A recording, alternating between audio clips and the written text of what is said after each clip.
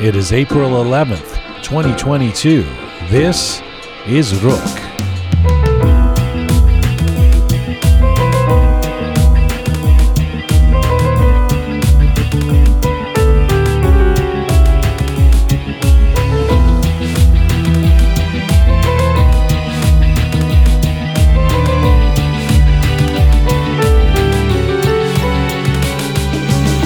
She is an Iranian-American singer and poet who's recently been chronicling the immigrant experience through her songs and stories. Ziba Shirazi was one of the first contemporary Iranian female artists who wrote, performed, and promoted her own musical works in the diaspora. She joins us later in the show. But first, he has become a photographer sensation for his captivating images of ballet dancers in motion. Ashkan Ro'ayayi is the Texan-Iranian creative force behind Ashkan Image. He joins us from Houston coming up. Plus, we have your letters of the week. This is Conversations from, to, and about the Iranian diaspora. I'm Jian Ghomeshi. This is Rook.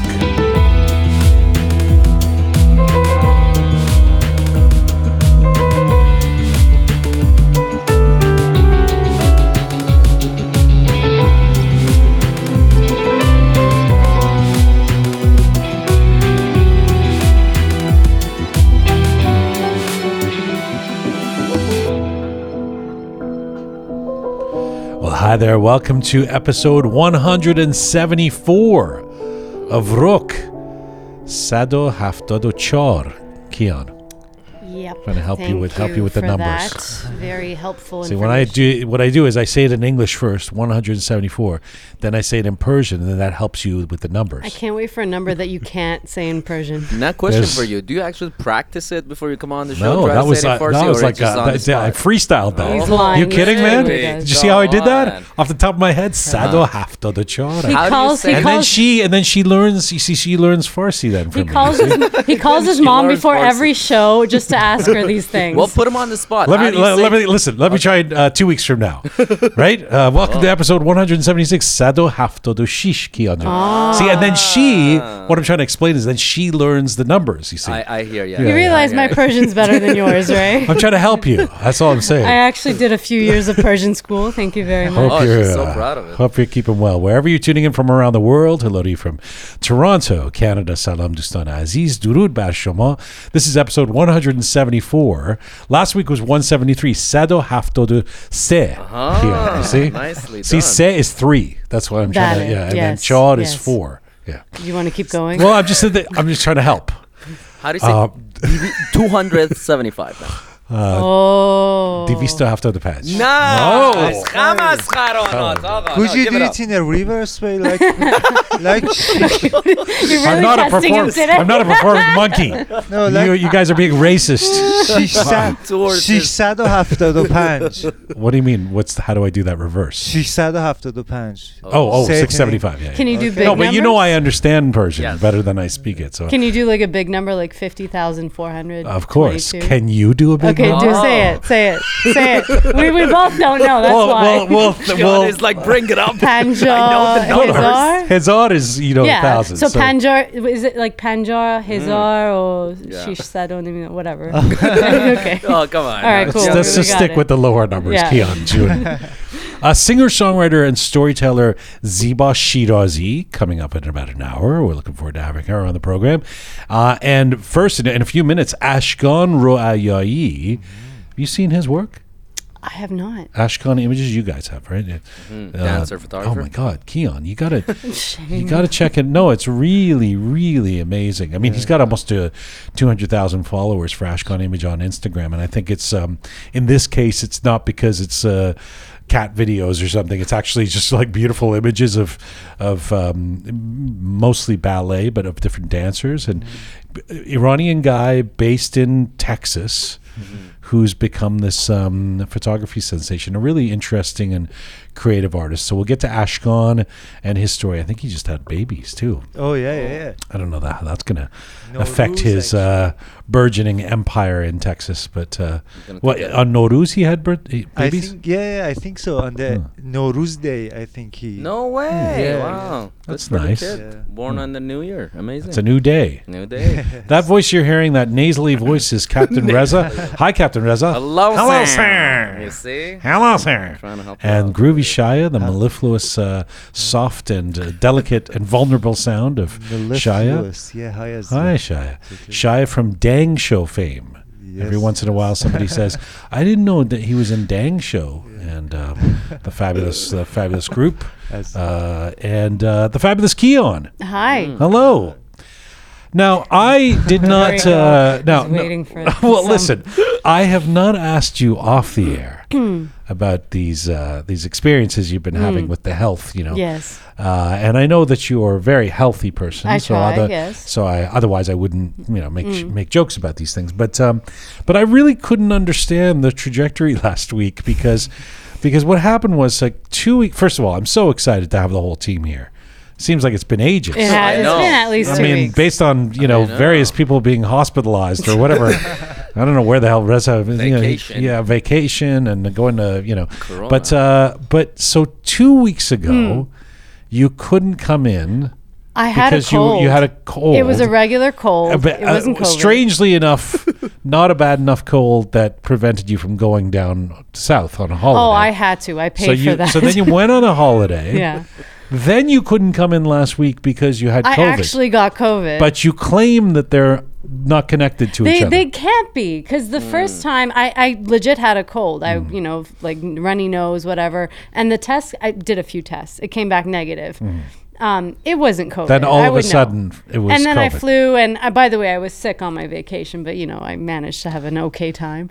And then I came back, and that time, Did you do a test while you were down there? Be honest. no, I didn't. You had COVID. The whole time You had COVID the whole time, and you gave the whole island COVID. I don't think so. You no. ran around the island I giving did everybody not. COVID. And then I came back. How and is it? And then, I here's got what- better. Keon, here's what I love. Here's what I love. Here's what I love. You came back on the Sunday, right? And then the Monday, the next day was our show. Yeah. And then you said, I just tested positive for COVID. I got I it in the did. airport on the way back.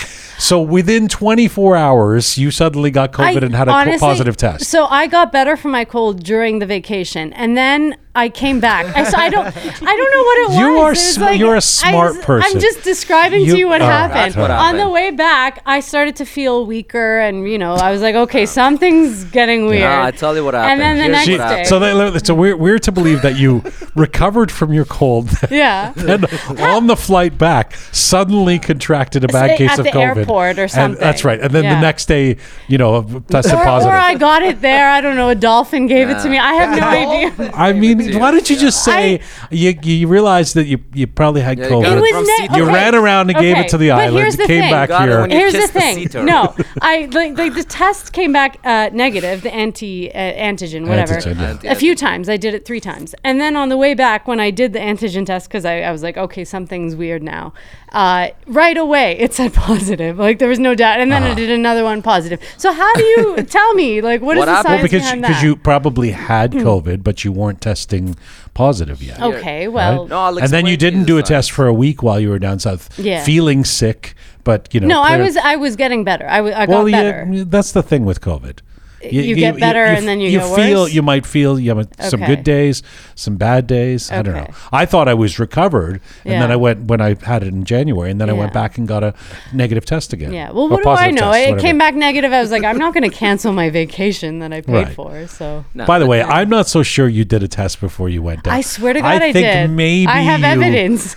You have evidence Well, that. that means How is that nothing. evidence generated? That's what I want to know. My boyfriend was a antigen- doctor. I would have had all the evidence in the world. I didn't Listen, have we to have pay a- for it. I have a stash of antigen tests. You have a somewhere. stash of fake COVID Yeah.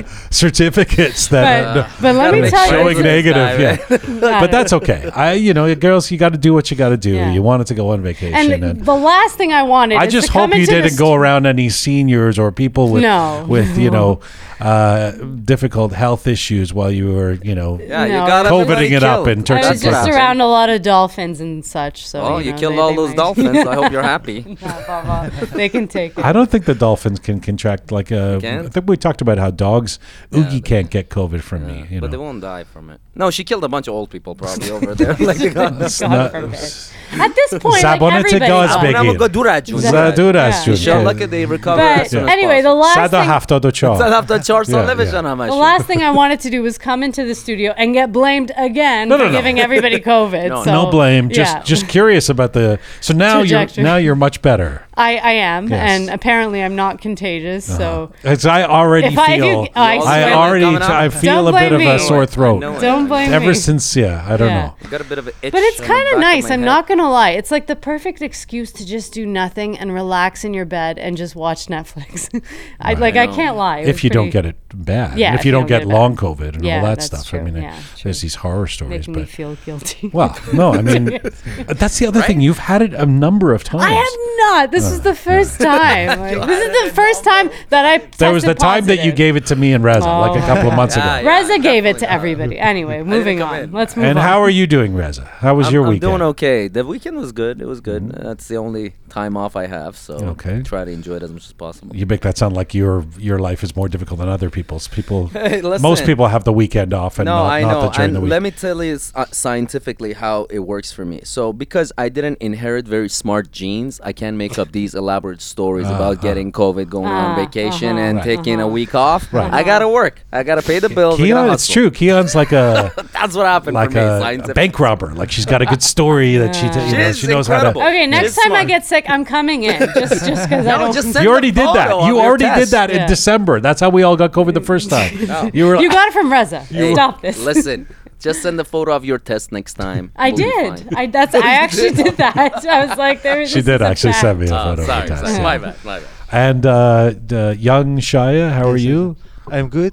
Yeah, it's actually, as you said, I'm happy that four of us again here. and Nice, yeah. Yeah. روبوسی واقع yeah, شد. yeah. دیدو بازدید حالا دیدو نفهمیدم چی گفتی ولی that was nice. Like Isn't it kissing? روبوسی is like to see each yes, other but again? روبوسی واقع شد is really weird.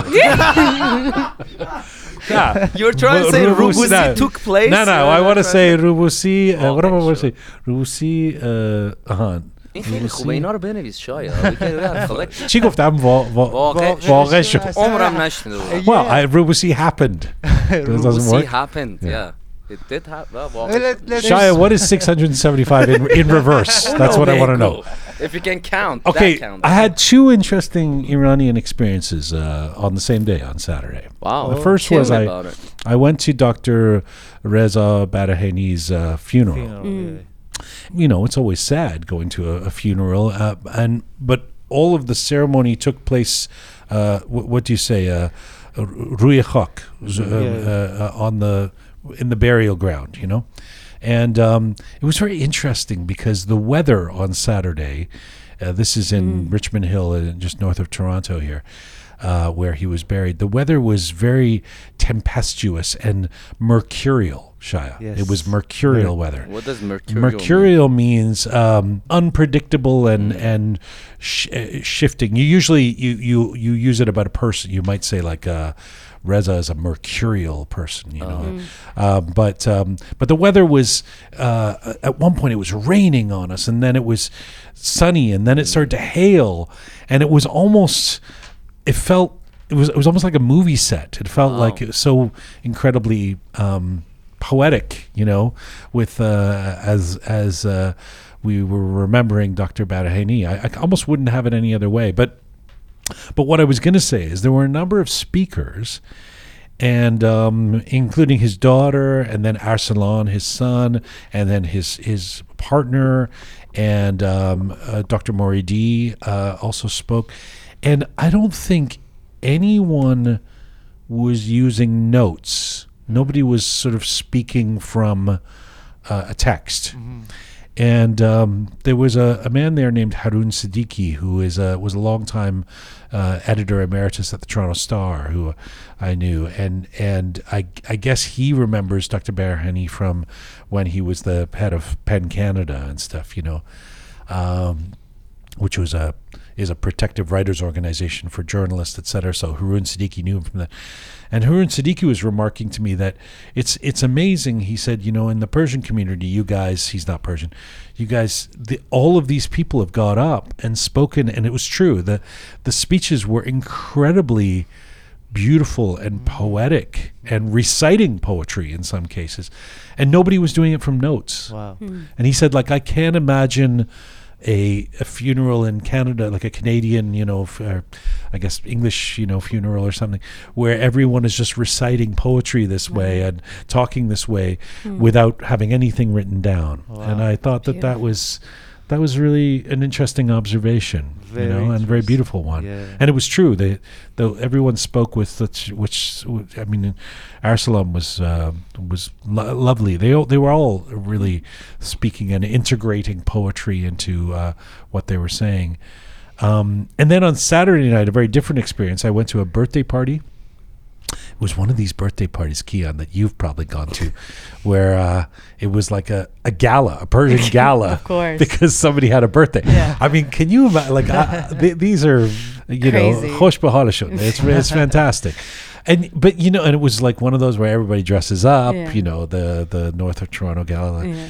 But It's like a wedding, basically. It's a wedding. It was Yeah. somebody's birthday, but it was like a Yeah. wedding.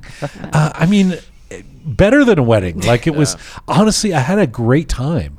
I was you kind usually don't like these kind of I usually don't. Yeah. And I have really had fun. But the funniest part of it is They that drugged you, didn't they? no, I really Otherwise. no. You know what? It was kind of. I think it was because it was just a very warm vibe. Everybody was into it, like more so than a Nowruz gathering or a wedding or something. I don't know. People seemed really, but it did that thing where like 8 p.m. Like the evening starts at 7:30. So 8 p.m. the DJ is pumping out the music really loud. Like I've explained this before, but like in Western culture where I grew up, there's a cocktail hour, then there's a dinner, then there's conversation, there might be some speeches, whatever. No matter what the event, the DJ really kicks in maybe 11 o'clock after midnight. In the wee hours, everyone's a little drunk, gets on the dance floor. This Iranian thing where it's like Appetizer. 8 p.m. Let's go, and people are like like people are already forcing you on the dance floor, and I'm like, wow, we don't skip a beat. It's like let's go, it's time for the party. Grab the appetizer and hit the dance floor. And somebody explained this to me that this partly is a post-revolution thing where in Iran, if you grew up in Iran after the revolution, of course, you can't go to bars. There aren't public, so people would party at home. Yeah. And so the home in people's minds becomes a place for partying. Like these events at night, a mehmouni, a gathering, a party, is where you really party. Whereas, in the West, it might be like you do a dinner party or something more modest at home because you can always go out to a bar or a club or something like that where you're going to really express your craziness, Yeah, I don't know. So the culture is created of like, early in the evening, let's party hard and dance. And Iranians just like to dance too. Hey, but I you had guess a good that's- time and you danced.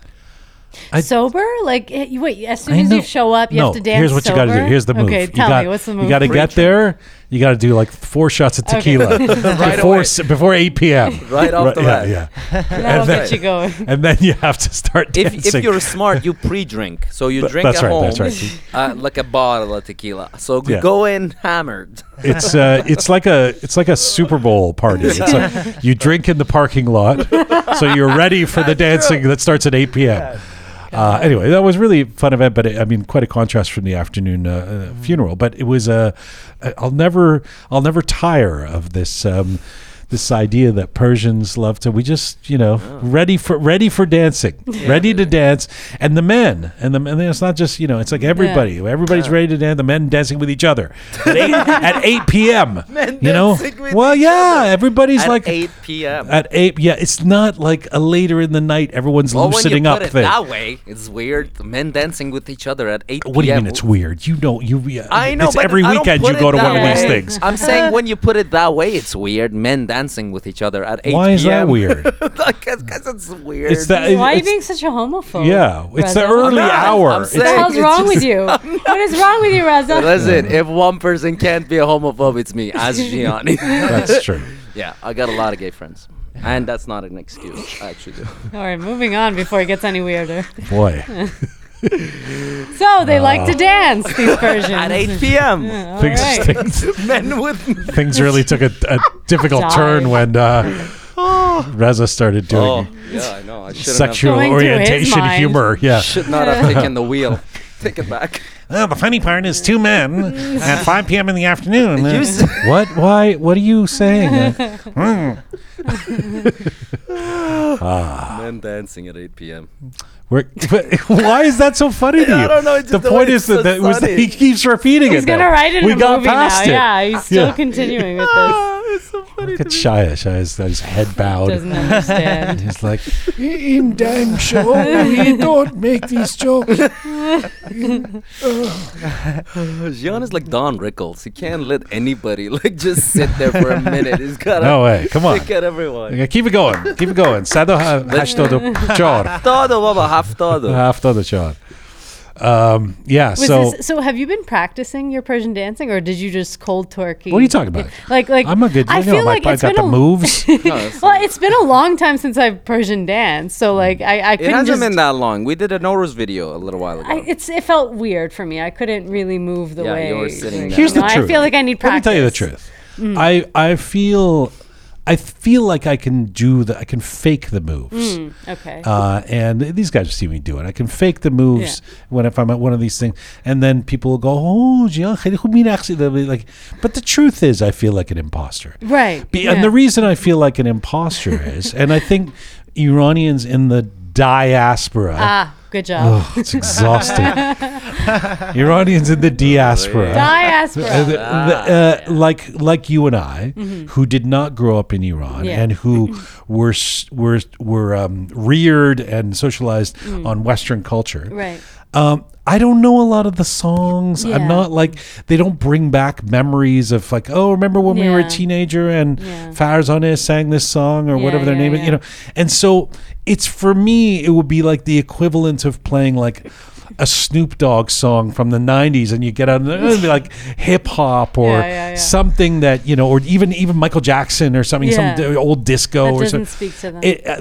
That would really get me going. That's what I would feel like. Yeah. This way, I'm kind of like, oh, this is what we dance to because it's Persian, Right, you know, right. and I Yeah. try and do my moves. And Yeah. I mean, not to say it isn't fun or there isn't some songs that, of course, we know, but there'll be a few where everyone around Goes me is nuts. singing to each other. Right. They'll be like, Yeah. it's like the Rook team, like Yeah, Colin yeah. said, everybody Right, like singing all right. the lyrics, and I'm Yeah. kind of like smiling, Yay. you know, yeah. So Go that's team. yeah, and then everybody like pats you on the back. Oh, you're a good dancer. You know what I mean? Good job, little buddy. And because most of the guys are doing that like robot, you know, Persian dance thing where Yeah. they keep the whole body really Yeah. tight. But you and, captured it exactly because we didn't Yeah. grow up with. Is these that the songs. way you feel? I feel unnatural. I feel like a fraud. Like when I'm, Yeah. you know, like if But I'm you- drunk and you're enough. you're a good Persian dancer too. Okay, Yeah. I fake it pretty Yeah. well. But if I'm drunk enough, it's natural. Yeah. But like if I'm, if I haven't been drinking, then I don't know what the fuck I'm doing. Yeah, yeah.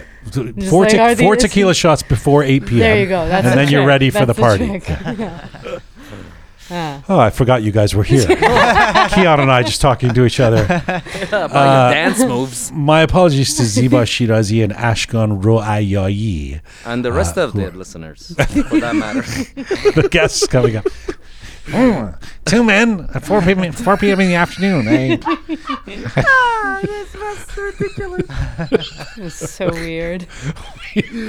We're coming to you on rookmedia.com. It is there that you can link to all of our platforms. That's our website, rookmedia.com, where you can become a patron. Shia, why should people become patrons of our program? Why? Yes. Why shouldn't they? Oh, Yeah. well said, sir. no. Can you say 675 in reverse? 675. Can you say it in reverse? 570. No, why should they become a patron? So, I mean, we are pushing our culture a step forward. So we need other people in our community to help us to push our culture Alright. step forward. And if if somebody's a regular listener, if they're kind of and they're one of our Yeah. companions, one of our we'd love them to become part of Of the team by course, becoming a yeah. patron. So Yeah, they yeah. go to rookmedia.com and just press the support us button. And of course, we're on this ongoing mission to build a new audiovisual encyclopedia of Iranian diaspora identity, not just through Rook, but the contemporary history of Iran and all the different programs that we're doing at Rook Media. So thank you. And with that said, what is next week, Reza? Next week Yes. is a holiday. No. What is is it a holiday? Actually, it's Easter. Yeah. It's Easter. But what is next week with respect to Rook Media? 170. Oh no, it's our anniversary. That's There you right. go. Yeah, we're 2 years. 2 years old. That's Yeah, right. we're Yeah. 2 years old. It's our it's like pulling teeth.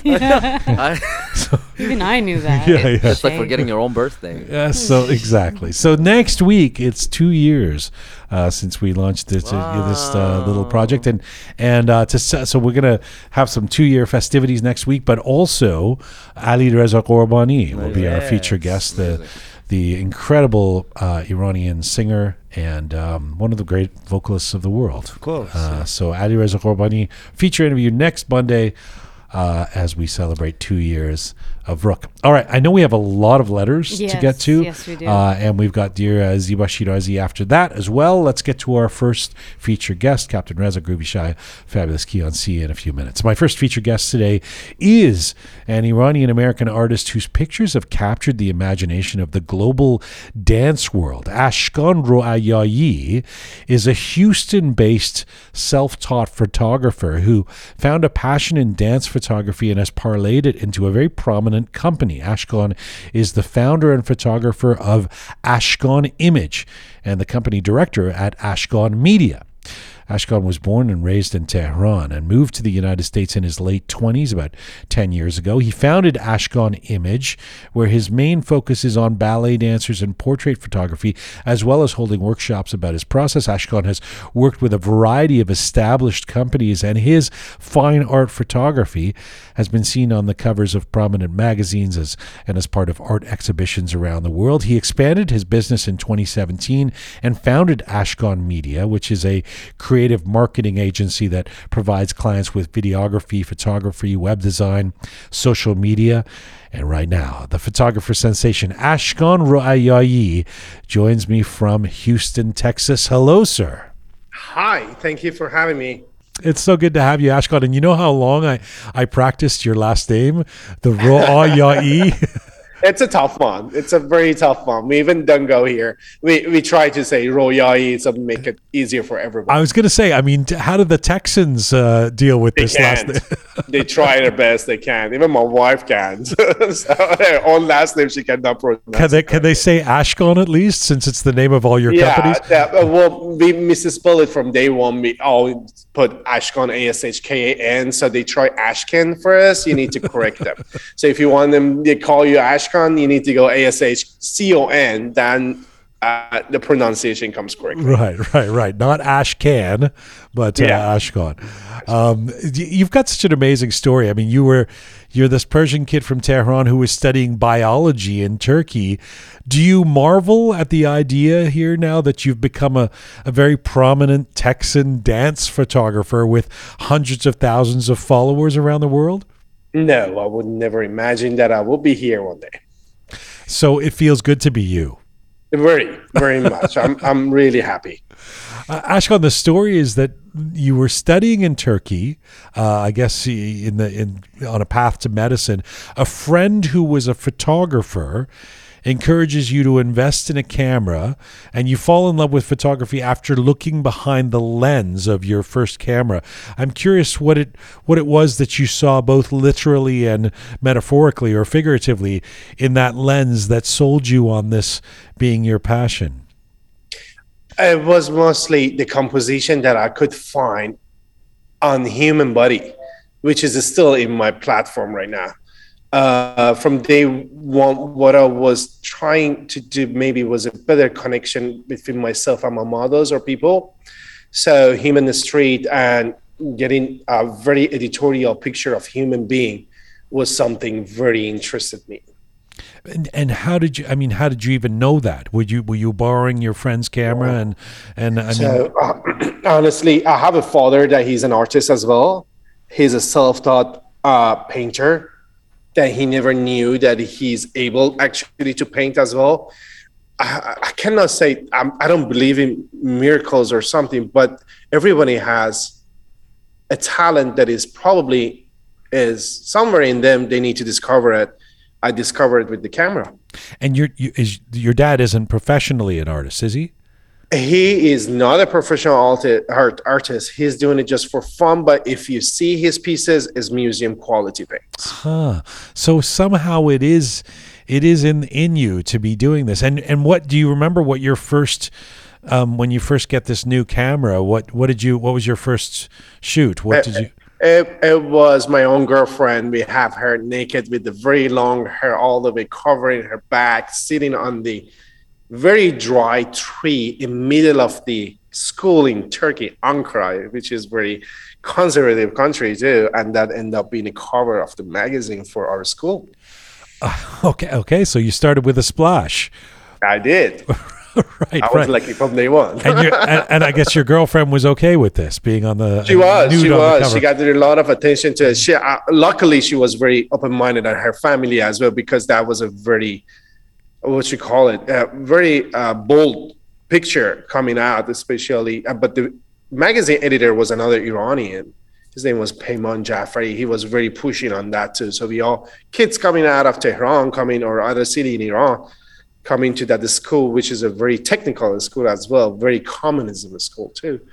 We end up getting the cover of the magazine and talking a lot about not being a modest. Wow. What was I mean, that's a real statement. What would you say in retrospect now was special about that photo? It was very dramatic, a look of how maybe sad the environment looks like for women. Actually, if you look deep into it, is a girl. She's sitting on a dry tree, naked, with her hair covering her. You don't see her much. You just see her legs hanging from the branch and the back of a woman. It was a black and white picture too. It's still such a thing. It still is going in all my pictures. You will see a woman in a power in every single shot that I'm doing. We see very less gentleman. If there is a gentleman in the shots, they are empowering a female beside them on the shots. Although still is not intentional, but it happens a lot. That's interesting. I did notice that most of your photos were women, but I just thought, well, maybe that's because there's more women dancers, but that doesn't make sense. There's male dancers as well, right? There are male dancers, correct. And even if you are shooting a male, if you see my pieces, they are more feminine than masculine. I'm going to get to the incredible work. By the way, your work is so compelling. I will, as people listen to this, they should check you out online. It's no secret why you have the kind of following that you do. It's really, really amazing stuff. But let's just take a few steps back and talk to me about how you got where you are, because you had an interesting childhood, something of a nomadic childhood. Your family takes refuge in Europe during the last years of the Iran-Iraq War. You're born during the Iran-Iraq War in the mid-'80s, and then you return to Iran. You have your teenage years there. And the story I hear about you is that you were a really good athlete, that actually sports was your milieu, not necessarily arts. So did you have, I mean, now that you say your dad is a painter, but did you have any sense that you were so artistic, or was your mind trained on being an athlete at that point? No, it was completely being an athlete. Even the college was scheduled to be a scholarship for the athleticism, and just going. And you're a tall guy, so you're 6.2. So you were did you play basketball or volleyball? What was your thing? Volleyball. I played volleyball in college, and sophomore and senior year of the high school. Then in the college directly, I got in the team. I was on a bench for 2 years, but after that, I was full-time in the school just playing volleyball. Wow. And are you still good, or now that you're a fancy photographer, No, I lost it all. Your body is atrophied. You're completely out of shape. So how did you know that? So talk to me about this. Here's this guy who's an athlete, who's later going to show this incredible proclivity and talent for being a photographer and artist. Was studying medicine in Turkey then a product of family pressure? That's true. So it's very cliche. Parents ask you even become a doctor or lawyer, or the least that you can do, become an engineer. Since they were living in Texas, they really wanted me to, even if I cannot do the others, go for the petroleum. Well, I got into pre-med biology for coming here and continue, but I was not good at it at all. It was not my thing. So, and I was not good at it. I knew I'm not enjoying being in a lab studying anatomy or any other things or genetic or biology. So photography probably was my runaway or the only option. And how did the Texan Iranian family react to, Mama, and I think I'm just going to take pictures for a living? I didn't say it. So the school is done. I'm taking a few years break. that was a comment. A sabbatical before I start my life as a surgeon. Yeah. Yeah. Now she's hanging that degree on her room, just looking at it daily. Even though I don't have it. Your parents must be supportive now in terms of the success you've had. They are enjoying it a lot because the platform that I have right now in Houston, I have you see some of my art behind me. I have an art gallery that is always on. There are a few galleries that are representing me. There are other cities galleries are going on. So the name is keep coming up everywhere. And they receive videos and pictures from Iran, from random people. Is this your kid? They're enjoying it, to be honest. So the story goes that you actually got a gig in Turkey. You had become a photographer, a working photographer there, right? You were working behind the scenes in television. Last year after school, senior year, about to graduate, looking for get some extra income, start doing extra in TV shows. So passing by back there, just getting money daily, something $20 a day. I always had my camera with me and I always had the book with me. It got the attention to the director. He asked me, are you in a photography school, journalism school, something like that? I said, no. The school that I was going to was a very prestigious school. So like an Ivy school in Turkey is very hard to get into it too. They have like national exam to get into it too. It's not just like here, you can get into school. So never mind. He learned where am I coming from, where is the school that I'm studying at, and he became very interested in me. He told me, okay, keep shooting behind the scenes, bring me your portfolio. So I shot his behind the scenes. The next week that I brought the portfolio, he hired me. He told me that, okay, you're hired. You're our behind the scenes photographer from now on. He passed me to the accountant and everything. So I start getting money. And after that, he hired me for the same show, act in a very cheesy show for 80 episodes with my own name in Turkey. I was a bartender. And meanwhile, I was taking pictures too. And I had a chance to take a picture of all these celebrities that they were coming up or they were already really good. Their portrait, their casting. So that was my first portfolio, casting photography, portrait photography with all the known Turkish superstars. Did people recognize you from being the bartender in the cheesy TV show? No. I did the first lady, first female on the show. That part, few times I get the publicity in a magazine or something like that. No, we were super young. The cheesy show was so super overrated. No, nothing. Nobody knows me.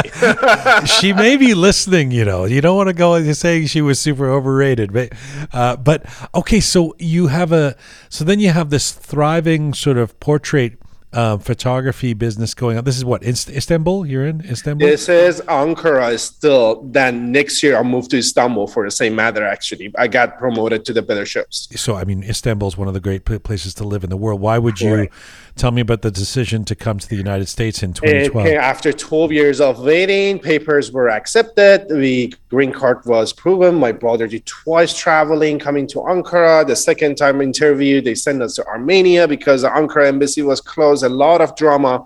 My brother was supporting a lot of expenses. We got the green card. They said it's time to move to USA and come joining your family. I did my best to stay. I really requested that I would like to stay. I'm having a dream life here, but I'm so glad that they insist. They asked me to join them here in Texas. I'm really enjoying it. I'm really enjoying being with family, seeing them every week, maybe twice a week. Now that's a blessing to have the family around us, so they're gonna help us raising the twins. No doubt. Let me get to that. But I know Houston. I don't want to typecast it. I know it's a much more diverse place than it was in the past. But moving as an Iranian guy who's thriving with a career in Istanbul, was it a culture shock to suddenly land in Texas? It was, and I knew what I'm gonna face.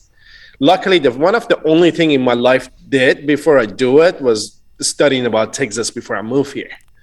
So I knew what I'm gonna face. For 6 months, completely depression. That was the only depression probably I got in my lifetime. It was bad. After 6 months, I switched the job. I started waiting a table in an Iranian restaurant. That helped a lot to meet people. People encourage you, people finding you, people a little bit being more interested in your personality. So I start learning, getting my English better too. Those days was not the second language, was a third language. I was just coming in. So after the 6 or 7 months, life got better. I worked at that restaurant for 3 years. Wow. I kept my apartment in Istanbul for a year after I moved here. But after a year, I flew back. I returned everything. I did my piece. I'm out of here. And everybody, according to my friends in Istanbul, they are saying you did good because they are having a lot of political issue that what we had in Iran too. So they're happy that I left. And I wouldn't be in this place that if I would have stayed in Turkey. You never know. I might be a celebrity photographer probably in Turkey by now. Well, look, I mean, you come to Texas and you're, I didn't know you were waiting tables in a Persian restaurant in Houston. That's a great image. But at the same time, I guess you start doing photography, because I know you start by doing portrait photography, right? Yeah. So basically I need to gather some money. I get rid of my gears in Turkey. I couldn't bring my studio here. It was a very expensive packages to bring here. So first year, buying the computers, buying the first camera, by supporting everything from the family or so. The next year, start shooting very small things. So maybe 2016 was my first gig. So I got my first gig after 4 years being here. And it was a furniture photography. Oh, furniture. I thought the story I heard was in 2016 is when you started focusing exclusively on dancers. Late 16, I start focusing on the dance. Okay. That's the year I got married. What's crazy is how fast this has happened for you. I mean, it happened really quick. Not that you didn't put in those years in Turkey and the facility you have for photography, et cetera. But I mean, 2016 it's not that long ago. And here you are, this like guy who's being recognized around the world for your dance photography. I mean, Thank you. Am I? I'm not sure about that. Well, I'm sitting in Toronto and I knew about you. And that's amazing. So, tell me about the decision to, first of all, how did the connection to dance come about? I get that question from everyone, and I never have a best answer for it. I'm trying to find it. So let me take you all the way to my childhood. So we did not watch any female dancing ballet when we grew up. Something missing in our entire life. We didn't know such a thing exists probably. Mm-hmm. But I had a father that was always buying very interesting statues for house. I saw it when I started photography. I never saw it. There was 2 ballerinas always in our house. Still he has them. He has few acrobats and few ballerinas statues at home. Skip that part. Instagram photography, very interesting. Looking at the other people pictures. There's a guy in New York, and his name is Omar Arbaz, I guess. He was doing an amazing work, taking picture of the ballerinas in the middle of the street, and he become a very known dance photographer. Everybody knows him. I got inspiration from him, and nobody was doing it in Houston except a guy randomly doing it. It was not as strong at all. Second, there was another studio photographer named Lois Greenfield, which later reminded me, I have a good story about that. That I studied her book in a school by chance. I just picked it up. It was very interesting. It was stopping movement book. It was very interesting photography from the dancers. So that was always behind somewhere in my, there's a term for it in English. I cannot say it right now. It was always in me that such a thing can start it. So I started trying it. I asked a few dancers, do you want to work with me in the street? And my portfolio was completely portrait.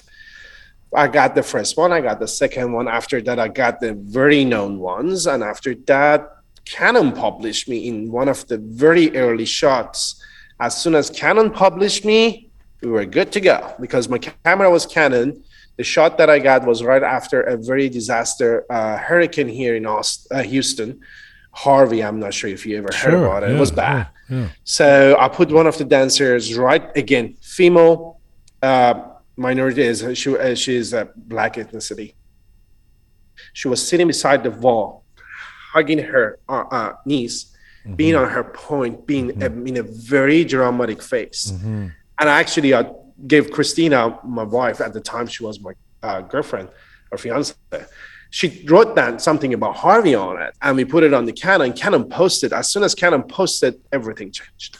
I think you can see the photos you took during that. If you scroll down far enough on your Instagram, there's a couple of those photos, right? From that. That's correct. It's pretty known picture. I used to have it on the wall. I don't have it on the wall behind me, but if you want me to find it to show it here, we definitely. Well, no, I mean, people can check it out on your Insta, but yeah, it is. I mean, I know you would have an answer to this because you teach these workshops now, and you've obviously thought about your own process and what it is about you that creates some of this magic. What do you believe that the human body, and in particular the movement of dancers, provides that creates this best complement to the artwork that you do? What is it about dancers as opposed to shooting a beautiful mountain vista or a building or a shopkeeper or anything else? To me, every photographer would love to work with the dancers. Dancers are the only human being that provide you the composition that you're looking for. They are phenomenal. They are artists themselves. They can provide you lines that no one else can do. Even the most professional models cannot provide you the lines that you're looking for. What I did was exceptional. I combined it with the fabric or complete nude, even all the way with something that is around them, or they being just themselves, nothing covered them. We painted them. I don't think so there is any other human being kind that can provide what a ballet or ballerina can provide you in front of the camera. It seems so tied to your brand now, that dancers and in terms of the resume of works that are out there of yours.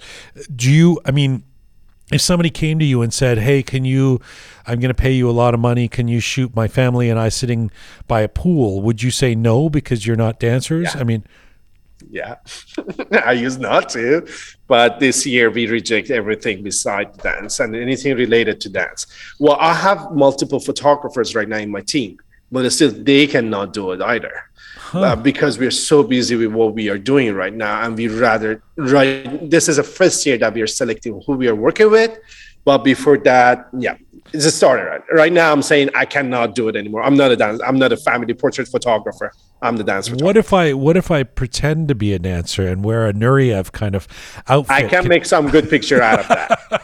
I can put you in a tutu, put you in the middle of the scene, and I'll take it. Jump on the trampoline. I'll take it. And that picture go viral. Just to be photographed by you, I'll take it. You know what's interesting is your friend back in Turkey, the one who said, hey, you should try taking photos and encouraged you to buy that first camera, thought that you had some kind of eye for this, some sort of facility. But you've said, I've watched you in a couple of interviews saying that you think your success is based on how hard you've worked, and you don't actually think you have a quote-unquote natural talent for photography. Are you being modest? Is that Torof, or do you really think you don't have a special talent? No, I strongly believe the hard work here more over the talent. Huh. I remember the days that I was laying in the street in the middle of the downtown Houston, the dirt, dealing with the bombs, keeping my dancers safe or something like that, working for free to be able to make a portfolio. And still there is serving a table and during the weekend, or going after that to the weddings, stay till midnight up to take pictures to save some money to be able to what I'm dreaming for. To me, definitely, my scenario, hard work was winning over the talent.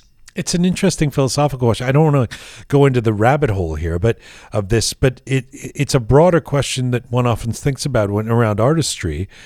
I mean, because I feel like there is a person who could spend hours and hours and hours and hours and hours and hours practicing the violin and just never be as good as somebody else who puts in those hours but has a facility for it somehow. You really don't think you have a natural facility for this, that idea of composition or being able to capture these things? If you ask me, to be honest, I have a personality for it more than anything else. A personality. The personality that can communicate with the people and convince them to work with me. Oh, so you think part of your success has been about getting the right people to work with you? That's correct. And I have a very strong team that if I don't have them, I wouldn't be here.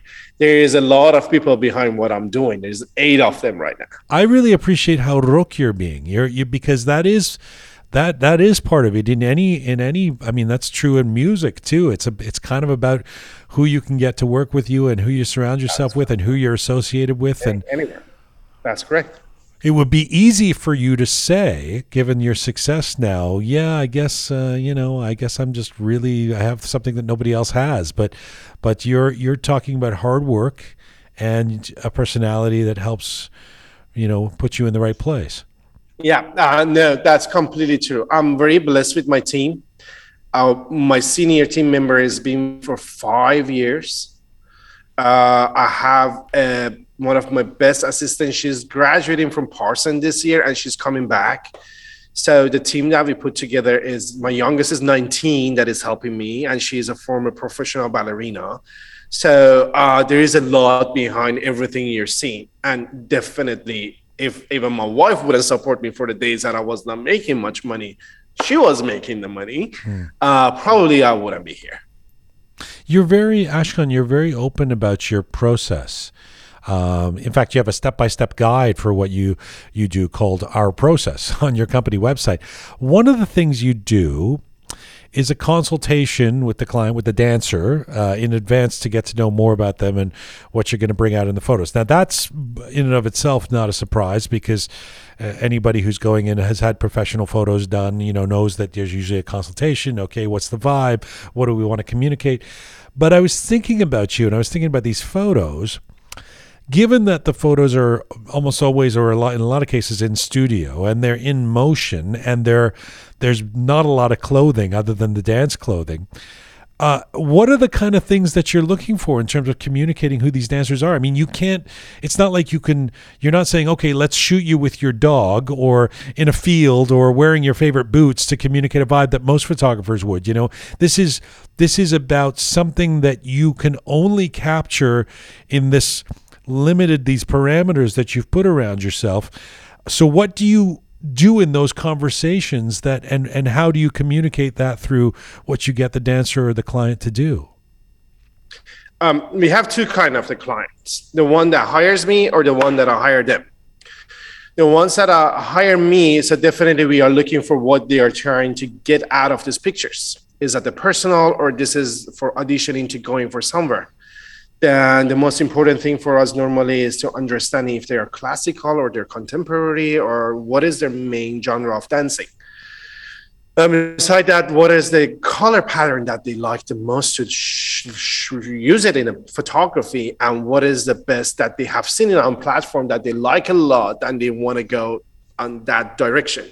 That's the angle that we are trying to get out of them. That's normally when we are having a younger dancers hiring me for their portfolio, which recently we are getting a lot of older dancers hiring us for their portfolio too. But the other one is when I'm hiring a dancer to come in for the fine art production, then I'm talking to them what I'm looking for. And is this something that is interested them as well? Do they want it to be in this concept and picture with me?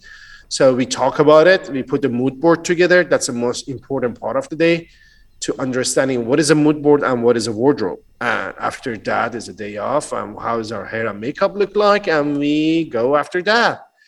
The other part of it is, we have a lot of fashion designers that they send their wardrobe to us, and we use their wardrobe for the picture, so they get publicity out of our pictures.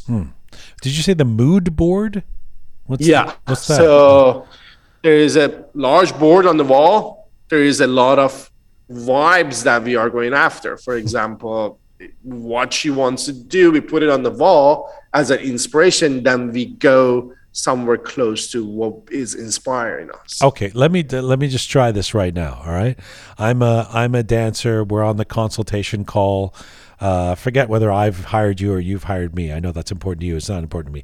Well, I'm saying, Okay, I'm an introspective person. I'm somebody who really thinks a lot. I get inside my head a lot. How do you communicate that in a photo of me dancing? That's a good one. But we go with a very dramatic move on that. Dramatic lighting, something that is not very movementy, hiding her face as much as possible on it to be able to show how she is in herself and she is in her head. To show that drama of actually what you're talking about. Definitely. But if you will say that I'm very bubbly, I'm very outgoing, I love my people, I will put a colorful background behind you with a very vibrant dress, and I will take your picture when you're super happy. I love that you've carved out this this. It almost looks like going on your website. I guess you're certainly known amongst the Houston photography community and the dancers there. It's an interesting place to see that where you're based from. When I first saw your Instagram and the hundreds of thousands of followers and all that, I figured you must be in New York or LA or I don't know, Milan or London or something. I know you met your wife in 2013 and in Texas, and she's very supportive, and your family's there. But tell me about the business decision to not move to an even bigger center like New York or LA as a renowned photographer.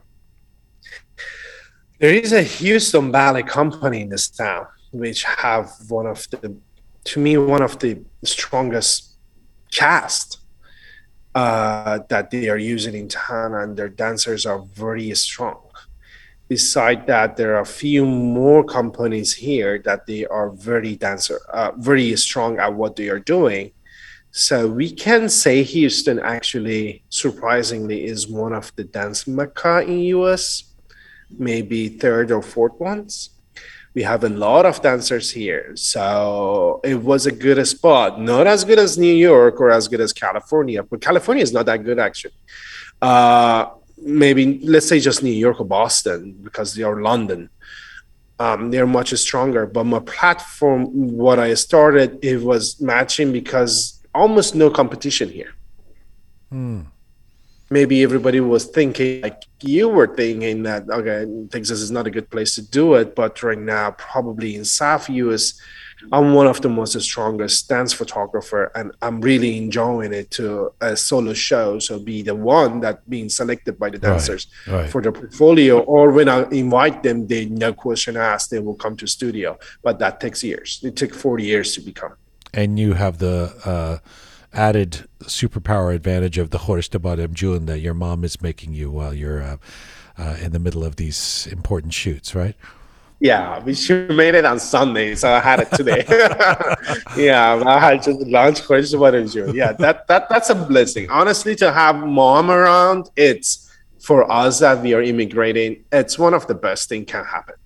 Let me, now that I'm asking about business, let me ask you a few more business questions, and particularly around the business of photography in general. This is something that's come up with a couple of other photographers we've had on the show, Firuze Zahedi, Kusha Alakban. They're people who are professional photographers who have been affected by the state of technology that's changed in the world, and the fact that, as I like to say, everybody thinks they're a photographer now. So smartphones, even up until just a few years ago, smartphones were phones that allowed you to take some mediocre pictures. Now there are these amazing and easy cameras that incidentally also happen to be a phone or something you can text on. How do you, Ashkan, carve out a business when, even with a niche like you do, when everyone with an iPhone 13 believes they're a photographer? To me, because of the lighting that we are using, or the technology that we are using, is far from phone technology. Neither pandemic nor technology is affecting our business here. We are doubling almost every year, and we are enjoying it actually to be part of it. No, I don't think so. To me, if you stay on top of the technology yourself and you be able to provide something that other people cannot provide, I'm not saying that other photographers are not doing. Maybe the branch that they are photographing is something that they are maybe hurting at it, but didn't happen for me. You're not threatened by the idea that everybody thinks that they're their own photographer. iPhone cannot do what I'm doing because there is over 8 or 9 or 10 how many lights are involved with that kind of photography, and flash has to be there to be able to freeze such a moment of the dancer movement. Beside that, you need to know dance. On top of that, you need to know when to click that shutter to grab the right moment when they're dancing. Okay. And I learned dance. I didn't know the ballet at all. Zero information. Now I know a little bit. That's an art. I mean, definitely a ballerina or ballet, they are artists themselves. In terms of the strength of your social media presence, almost 200,000 followers on Instagram, for example, is that heartening for you? I mean, there's something that makes me feel good about the fact that your photos have a lot of, I dare say, I mean, I don't want to sound judgmental for others, for influencers or whatever out there, but your photos have a lot of integrity. They're not just sort of, hot pics of sexy people or something like that. The fact that you've built a real audience for that kind of photography, is that heartening for you? Can you explain it? What is heartening me here? I mean, do you take pride in the fact that you're sort of doing things on an artistic level and getting and having the success that you're having, as opposed to just, the stuff that we already know gets a lot of clicks? No, I'm so happy about it. It's not a pride or anything else. I'm super humble and happy about it. Actually, it makes my life very, more interesting. And we didn't have this much follower almost a year and a half ago. Everything happened during the pandemic. I mean, before pandemic, I was having 25,000 followers. Once we start TikTok is 500,000 right now, over 500,000. And 187 or 9 is on the Instagram, which all happened during the pandemic. Dancers at home, photographers at home, everybody at home, everybody on social media. We had the right marketing for it, and everything went viral. Few videos, we had over 20 million views. And to be honest, those were my dogs dancing with the dancers.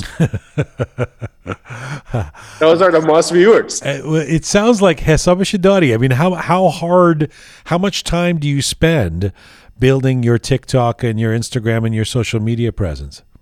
I have a full-time employee for it, 40 hours a week. Yeah, just dedicated to your social media. Yeah, just for dedicated, for sure. It's a full-time job. But you oversee that.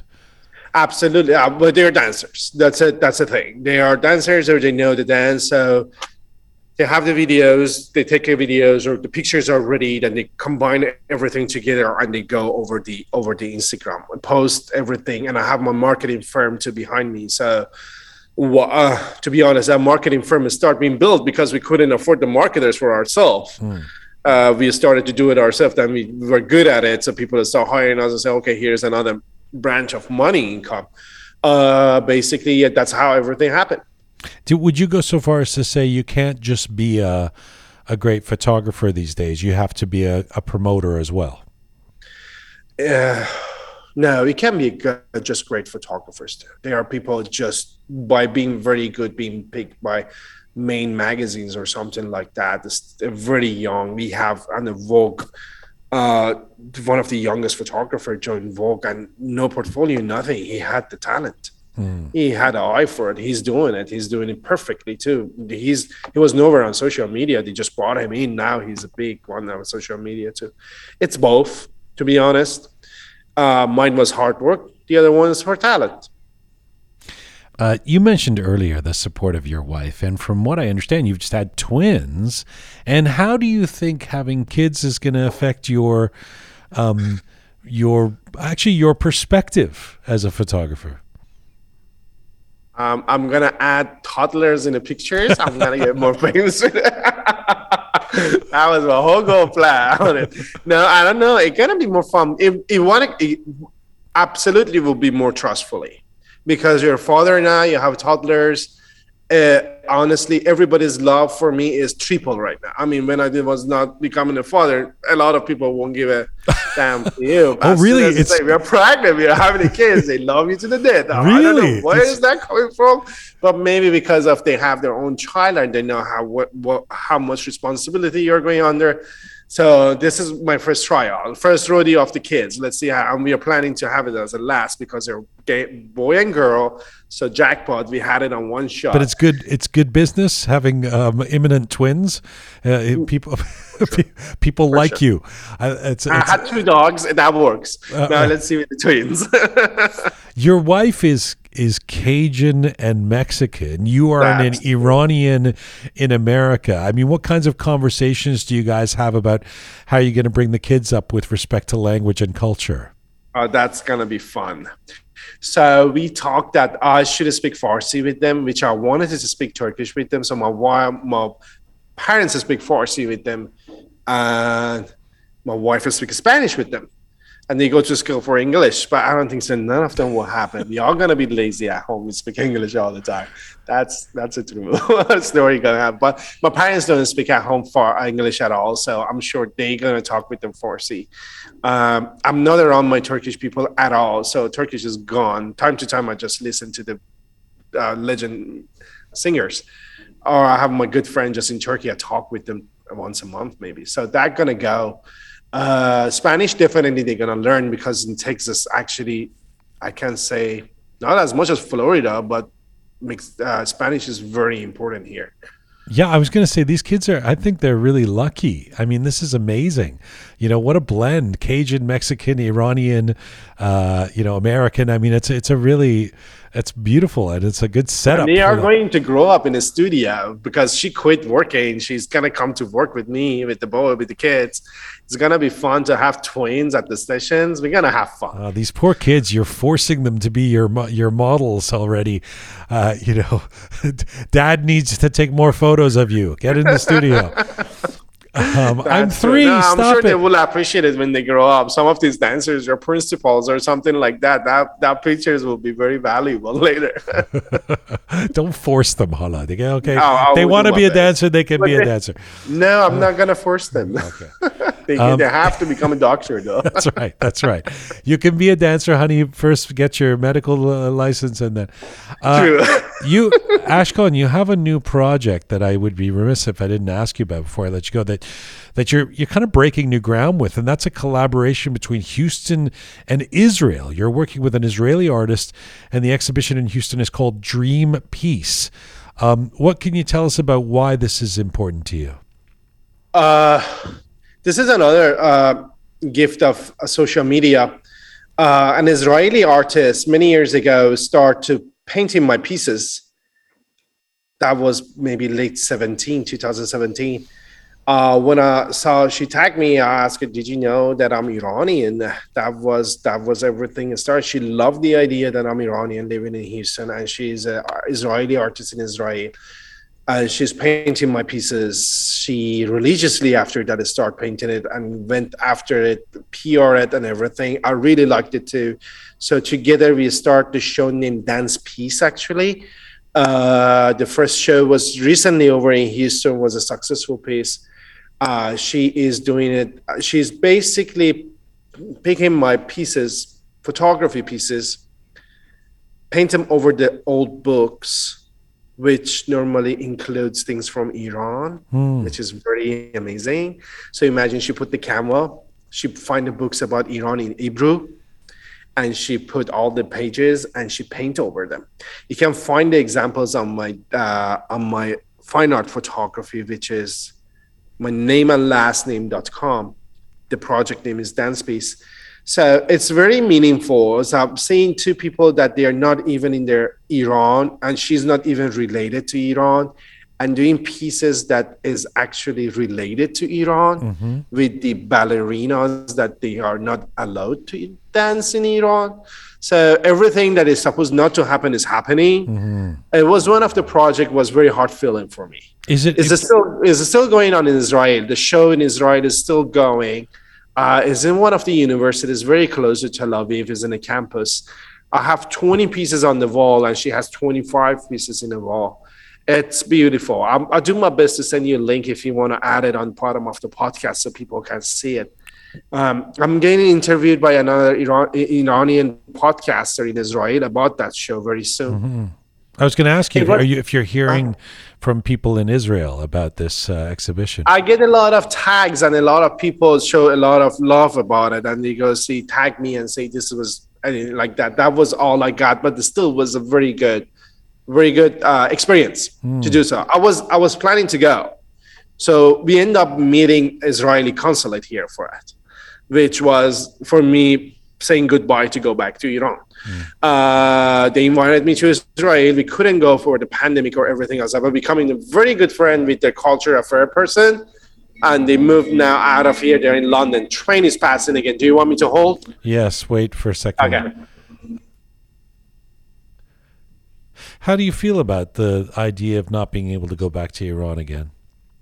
I'm not knowing that by sure that I'm going to have problem, but we had a lot of publicity about me in Israel that I'm at this moment, I think if I go to Iran, I will have some problems. Ashkan, do you know if, I'm assuming that some of your audience is probably in Iran that follow you on Instagram or TikTok? It is. There was a video went viral in Iran and there's a bunch of celebrities reposting it. So that caused my audience in Iran increasing enormously. And that must feel good. Yeah, it was very good because right now out of, for example, 20% of the comments are in Farsi too on my platform. Yeah, it's always good to see something in Farsi. And I always respond to those only. Really? Yeah, because it's something special. That's sweet. It's your mother language. Yeah, that's really sweet. That's really sweet. It is. It is something that makes you actually keep going for it. Well, I've really enjoyed the chance to get to talk to you, and thank you. I'm so proud of how well you are doing, and you've done. Your business is doubling each year, as you say. You do a lot of public workshops these days. You do have a following around the world. How big do you want this business to be? Do you have a particular goal in mind for where you want to take Ashkan Images and Ashkan Media?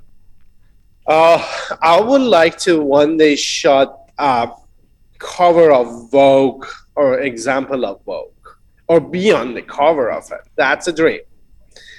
On the videography and the marketing part, I would really love to start doing a documentary actually and take my view to the documentary side. So as soon as I have more experience on filming and documenting, definitely what we are doing right now, we would like to move it on to motion film, not just on the freezing film. I mean, stop. I lost it here. For motion film, not just on photography. That's a dream on the videography part, which I'm not a videographer, but I can be a good director in future. On the image, I'm slowly stopping working with the youngers since I'm getting older. My team going to handle that, but I would love to create masterpieces that goes to the largest museum in the world. And I have some going outside right now in the decent galleries, haven't been in a museum yet. Wow. Well, you've got no shortage of ambition. Why is Vogue in particular so important? Because that's the fashion magazine in the world to me, isn't it? It should be. Yeah, but you're not necessarily just a fashion guy. I mean, in terms of the work you do. Well, I'm combining the fashion with the dance. It's a lot of wardrobe that we are using. With a movement, we put in there is a magazine here in Houston hire us because I can make the models move the way that they are looking for, and time to time I shoot the covers. That's why I'm imagining maybe one day Vogue. But museum is a higher goal. It's I not. don't It's care. not a maybe. If you want it, I'm sure you can make that It will that happen. Vogue happen. And you know, who knows? Maybe you'll force the twins to become the twin editors of Vogue by the time they're. I mean, you've got plans for them already. one. So, Ashkan John, it's a pleasure to talk to you. Thank you for taking the Pleasure's time. mine. Congratulations, and let's. If I come to Texas, I want you to take me to. Is the Persian restaurant still there? The one that you worked in? Yeah, it is. It's one of the good ones too. Caspian. It's called Caspian. It's a Caspian. Okay. Did Yeah. we get a takhfif because you used to work there? Yeah, they give us 30%. All right, man. It's a deal. Thank you so much for this. Thank you. Thank you so much. It was a pleasure talking to you. Bye-bye. Have a good one. Bye. Ashkan Rouayayi, a photographer and the founder of Ashkan Media, a creative marketing agency that provides clients with videography, photography, web design, and social media. We reached Ashkan in Houston, Texas today.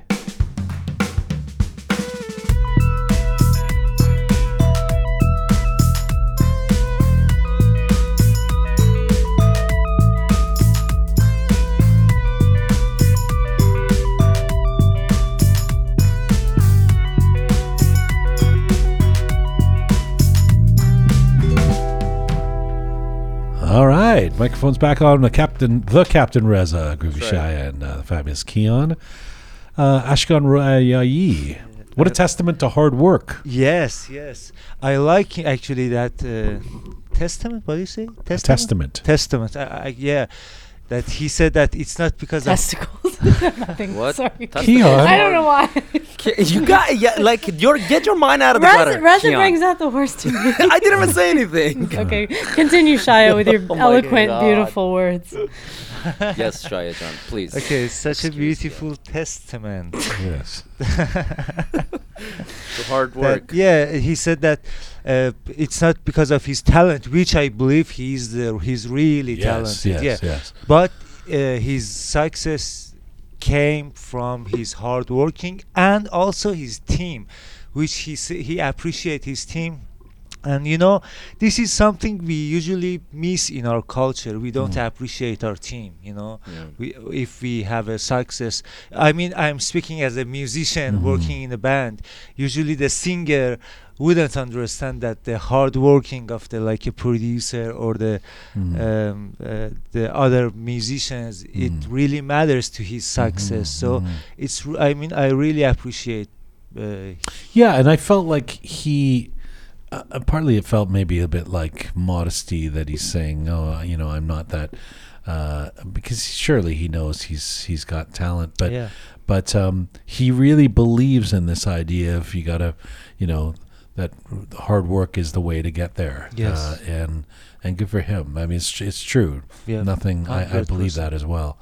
100%. And what his work is just is quite spectacular. It's interesting too that he's, you know, when you find your niche, you know, when I was asking him about do you want to photograph other kinds of people, he's like, no, I'm my thing is dancers, and that's his you know, specialty, and good for him. It's, you know, why expand the menu to And that speaks, I think, to his intelligence. It's not only about working hard, it's about working smart as well. Like finding that niche where nobody else is doing, tapping into it and sticking with it is really what it's a testament to it's a his- testament. Yeah, I was trying not to remind Keon of the word testament, so I chose a different word carefully. Keon is- However, yes, it's a testament to You his guys intelligence. said Keon. it so weird that I had to. There was so much focus on the word testament.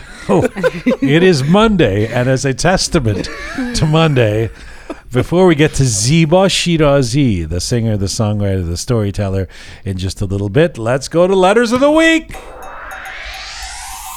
Oh boy.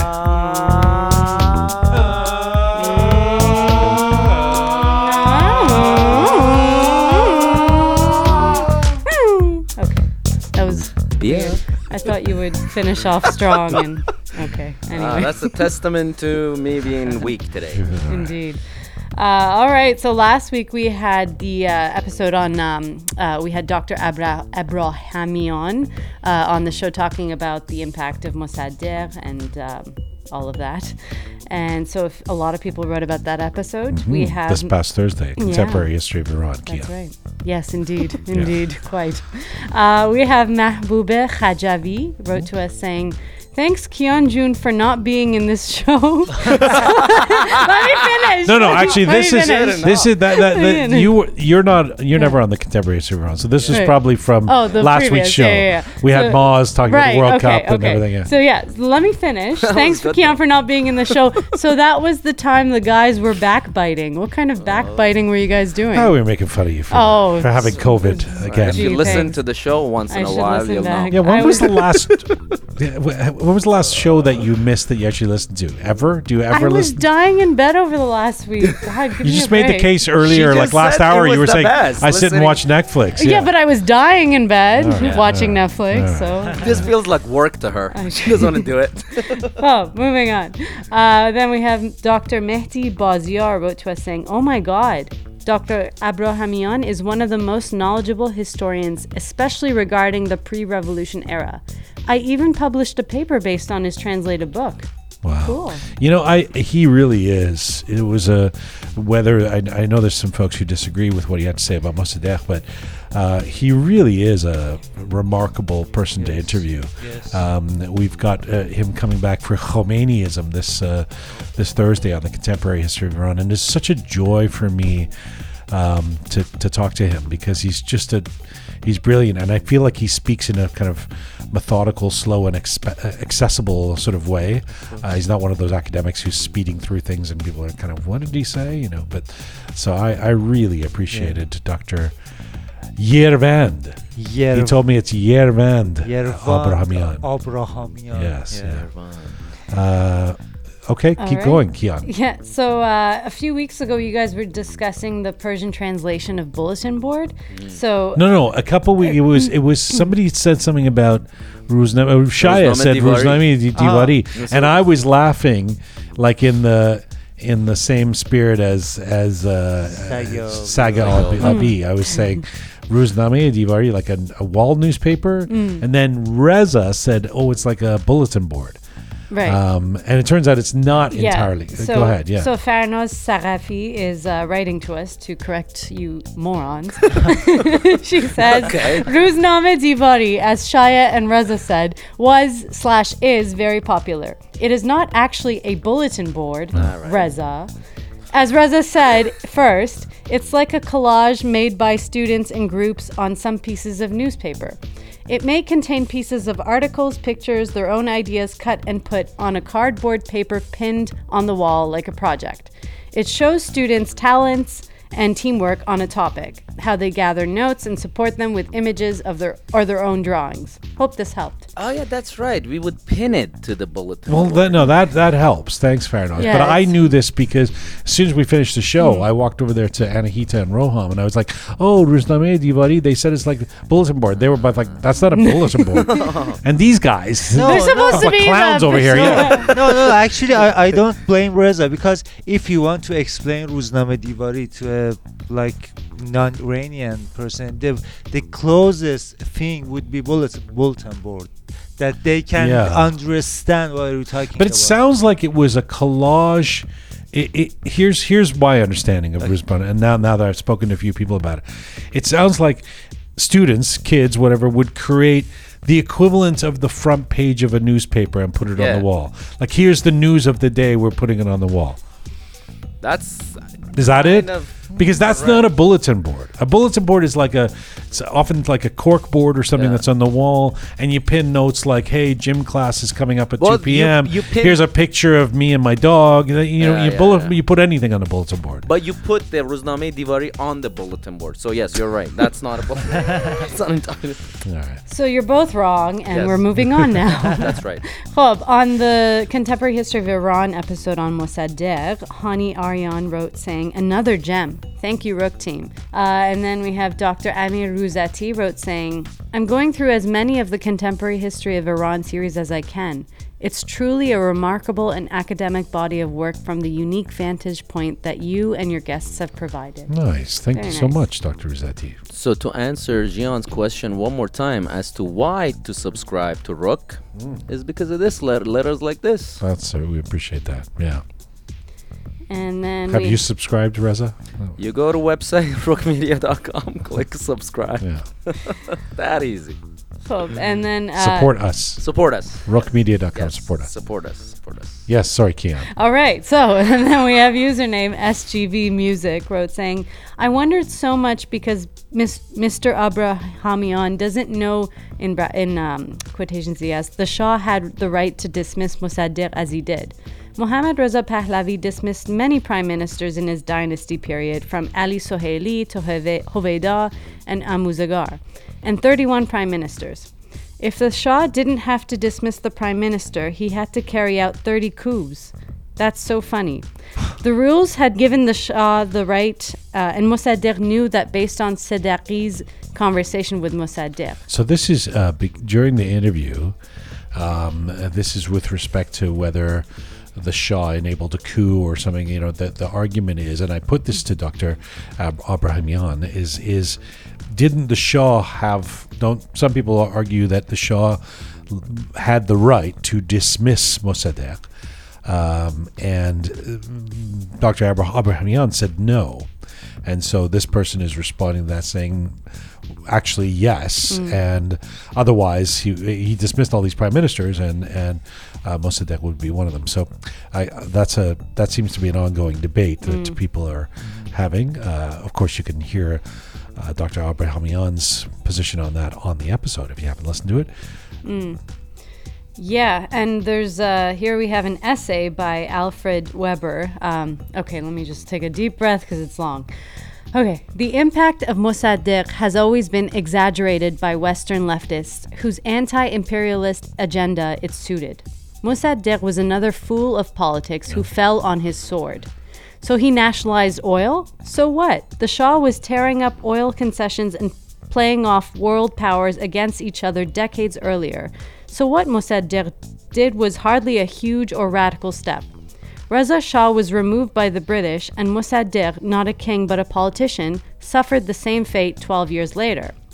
The world has many Mossadeghs who have pressed ahead in the face of opposition from world powers, and in doing so, helped not to advance their countries but to bring about a lot of suffering, a story which the Shah continued in the 70s and which continues to this day. That said, it was a fascinating interview. It was great to hear details of the inner workings of the downfall of Mossadegh. However, things went south after the final question at 55 minutes when he started talking about the legitimacy of the Pahlavi regime in relation to the 70s. Fail. It seems the full story of what transpired from 1976 to 79 and beyond this still yet to be told, no doubt because many details would be highly embarrassing to the US and UK. Anyway, only 2 bad minutes out of nearly 60 is pretty good. Right. Okay. Wow. Okay. Somebody who's not a fan of Mossadegh. Indeed. Such a testament. To what? What is it a testament to? You just wanted to say testament. You have to actually try and use it aptly in a sentence. But yeah, That's just a big testament, bro. you wish to testify. Perhaps. Oh, I love this. This is the best letter. All right. On that note, it's time for letter of the week. Okay, Rez is way excited. Gee, it's not my fault they're long letters.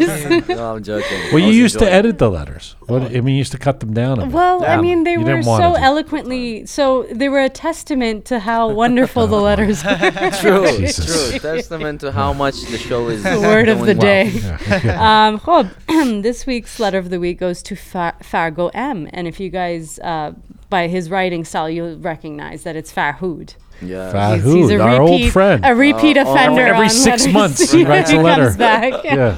he catches up. Farhud, I Khub, know. he He's like said- COVID. He comes back and gets you a few times. Yeah. But you're happy to have him. That's That's right. the Yeah. difference. Well, Keon is you because say that now, she goes Reza. on a vacation every Really? time. Yeah. Oh, he's Well, been let's see if you're crapping all still over happy. me, hasn't he? Let's see. No, He we do says- not wish COVID upon anybody. No, of course and, not. nor is Farhud like COVID. It was a joke. It was a testament to my bad humor skills. All right. So Farhud says, I can't tell if it's Gion's talent, a Persian trait, or the quality of guests. 2 years in, and the show has lived up to its name. You lack anything but integrity. Nice. I'm meeting family next month for the first time in 25 years, and I'm grateful that Rook has primed me in Persian life and culture. It's truly a privilege and a pleasure and an education to listen to your show. Now, that's Nice. all the nice stuff. Can we just stop there? no, Is there more? I think Oh. it's better. Time we I cut was the enjoying the letter. Yeah. I should have just ended it off there. No. He says, now, looking forward, number one, he has Oh, boy. points. I thought I had a lot to say about what Reza has been saying the last few weeks. In sum, waterboarding would not persuade me to admit the things Reza has. And you'll absolutely hate me for saying this. I don't think you could direct one-way traffic, let alone a show. That's so good. Oh my God. He's a comedian, I swear. Anyway, he good, says, it's sorry, good. not sorry. Okay. Not a fan of, I know. not a fan of Reza's abilities. Maybe a To fan of direct. Reza. But, That's true. 2, Keon, your pronunciation of Qatar is horrendous. Is it Qatar? It depends Well, on it what language you're depends. speaking. Yes, it's and, Qatar. and even in English, there's a do you 100 pronounce different it? ways. Well, it's funny because when I used to say Qatar. Qatar, yeah. And then at the CBC at one point, they started telling us that we have to say Cotter. Ew. Yeah, That's not how it's. You will hear some journalists and Cotter? anchors say Ew. Cotter, yeah. Ugh. But yeah, and then Sounds like a there's the fish. Qatar. Sounds a bit Qatar. strange to Yeah. me, so I say Qatar. Well, if the locals say Qatar, like they really accentuate the qa. Anyway, Cotter sounds like a Fox News host saying it. Yeah. Qatar. Anyway, so Keon, your pronunciation of Qatar is horrendous. Thank you very much. Either say it in Farsi or English, damn it. All right, point Oh my taken. God, the guy doesn't have And ass. He's Please- angry, yeah. No ass up. And please bring back It's All Persian to Us. Or edit the old episodes and rename the segment. There are a few inconsequential things that are plausibly Persian to us. I like that better, actually. I bet you do. Number 3, Shaya. Yes. Damit Gam. Oh. I heard Dance of Damavand on Rook channel and forgot about it. Then I heard it again during the intermission in this episode and kept rewinding at least a dozen times. I tried Google Assist and I didn't get a result. Asked my mother and she didn't know. I gave up. Let the episode play and Gian say the song is written by Shaya. Oh. Since I started listening to Dang's show, I've discovered so much truly amazing Persian music. It's even got my mother and I actively listening to music together. A delightful direct result of our mutual love for Dang Show. You're the MVP this year. That's so nice. Okay, so basically this letter was just a That's love just devotion love letter to... to But Shaya, the and then- song actually is written by Jian. I just wrote the lyrics. Oh. We see Farhud. Farhud, do your I homework. think Farhud just wanted to hear heard what he wanted to hear. He didn't hear the part. Maybe I didn't say that it was music was written by Gian, but that's fine. Shaya deserves Praise. all the credit for the amazing Testament music to his hard work. Testament to Yes. Dang Show.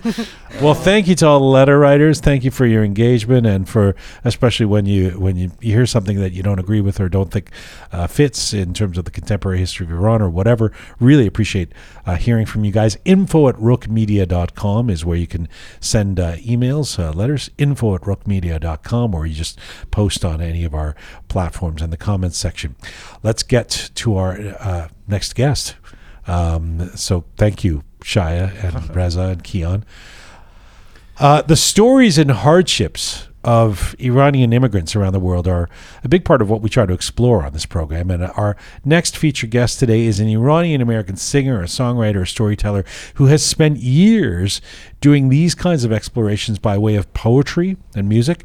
And she can write a lovely pop song as well. Take a listen to this. چون طلای ناب مرا بی منت از خاکم بکن یک شبی را عاشقانه از هوس پاکم بکن هر نگاهت موجی بر هر تخت سنگ پیکرم پر تلاطم تر ز پیشم غرقم واجم بکن. Yes, a little taste of a song called Desire from the 2005 album Lost Dreams, written, performed, and recorded by our guest today, Ziba Shirazi. Ziba was born and raised in Tehran, started writing her poetry at the age of 13. She immigrated permanently to the United States in the aftermath of the Islamic Revolution in the mid-1980s. Ziba received her master's in performance and communication from California State University in LA. For her thesis, she interviewed Iranian immigrants from all walks of life and then adapted and performed their stories in a poetic way. Iranian Diaspora Identities, Stories and Songs, published in 2020, is the result of that research and a collaboration with the prominent Iranian-American professor, Dr. Kamran Afari. Ziba is not just someone who chronicles the Iranian immigrant experience, but one of the first contemporary Iranian female artists who has written, performed, and promoted all her musical works since the 1990s. And right now, Ziba Shirazi joins me from Los Angeles, California today. Hello. Hello. Thank you for that wonderful introduction. What a pleasure it is to have you on this program. That's such a beautiful song, Desire. What did you want to express with that? That is my favorite song, I have to say. That's the one that I choose for every performance that I have. As you might have noticed, and I'm sure if your listeners know about my music has a very much feminine touch. And feminine, I had a friend that he used to say, oh, let's now listen to Ash'ar Dasturi as Ziba Shirazi, like commanding lyrics from Ziba Shirazi. Because in my lyrics, I don't ask, I command, I don't beg, I think I deserve it, so I should have it, I should get it.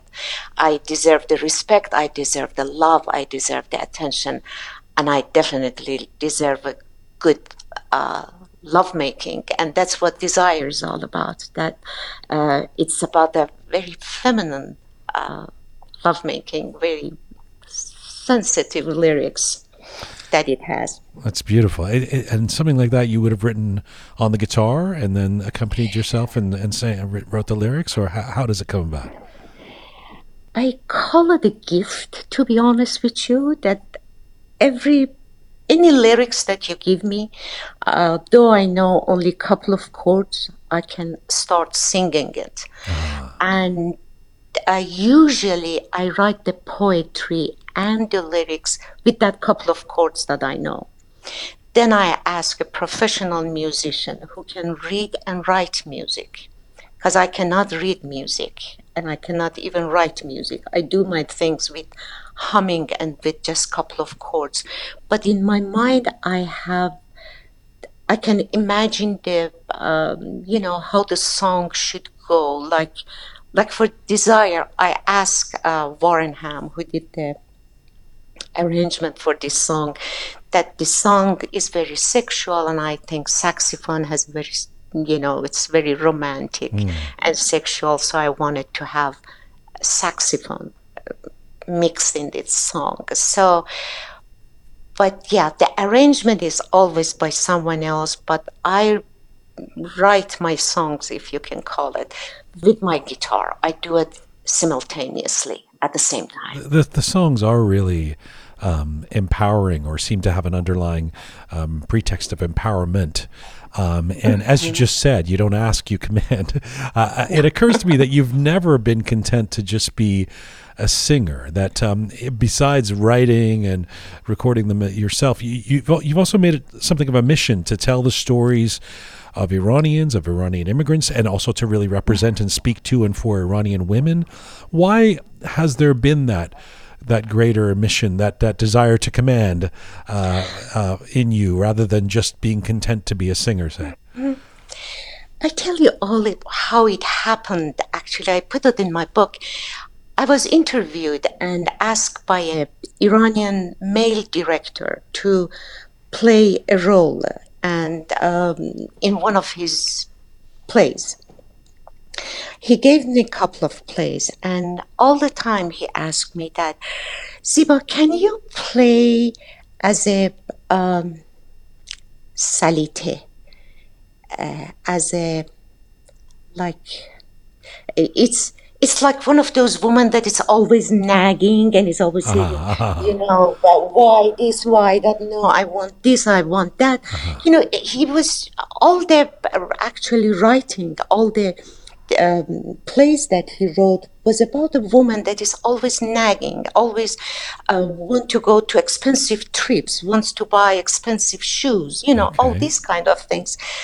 And, all the play that he talked to me about. And once I just asked him, where are all these women that you're talking about? How come I don't see them? And he told me, oh, this is just a play. And I said, no, it's not just a play. Just a play become the norm. And I don't want to represent that kind of woman. I tried so hard to represent women as a strong personality, and I don't want to go back to that weak woman that always, asking for something. And so that came to me that why should men write and we play? I'm going to write myself, and I'm going to play what I write. That is where story and song came from. So I talked with a friend that she was a psychologist, and we thought, what should we write about? Because we have seen so many different lives in Iranian society here in Los Angeles and other places that we have seen. So we came to the story of immigrants. She couldn't, follow the project, but I did follow the project. And I followed the project to the point that I made it my thesis. So I went door to door and asked people about their story, that which only I asked 2 questions, and they came up with 2.5 hours of a story. Sorry, did you literally go door to door? Like you went to strangers and strangers, Iranian strangers. Yes, I made a call to them and say, you want to share your story. And interestingly enough, I have to say, Jian, that at the beginning they wanted to be anonymous. Later on, they wanted to come up on the stage and let everybody knows that so that this is me, this was my story. Because all the stories is about growth, whether growth financially, growth success in society, but mostly I would say growth intellectually. Well, hang on a second. Let me ask you about this, because before you first of all, you seem to have had this mission long before this story and song project. I mean, back to your albums from the 1990s. I mean, you're advocating, you're speaking out. I want to get to some of that music, but on this story and song project, and speaking to Iranian immigrants, and then adapting their stories through your poetry, through your songs. Let me ask you first, what did you expect to find? And then I'll ask you, how did the conversations meet with your expectations? What did you think you were going to find talking to Iranian immigrants? At the beginning, I was thought it would be more sorrow than success. Like, oh, I miss my country. Oh, we could have been such and such if we were in our country. But then as I talked to people, I found that I would say out of 30 that I did, only 2 or 3, which they came from a status, I have to say. Like they were from very prominent family. Before the revolution, right. Before the revolution. Right.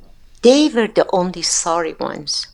The ones that they came from middle class and they found themselves here. They found maturity. They found growth, actually.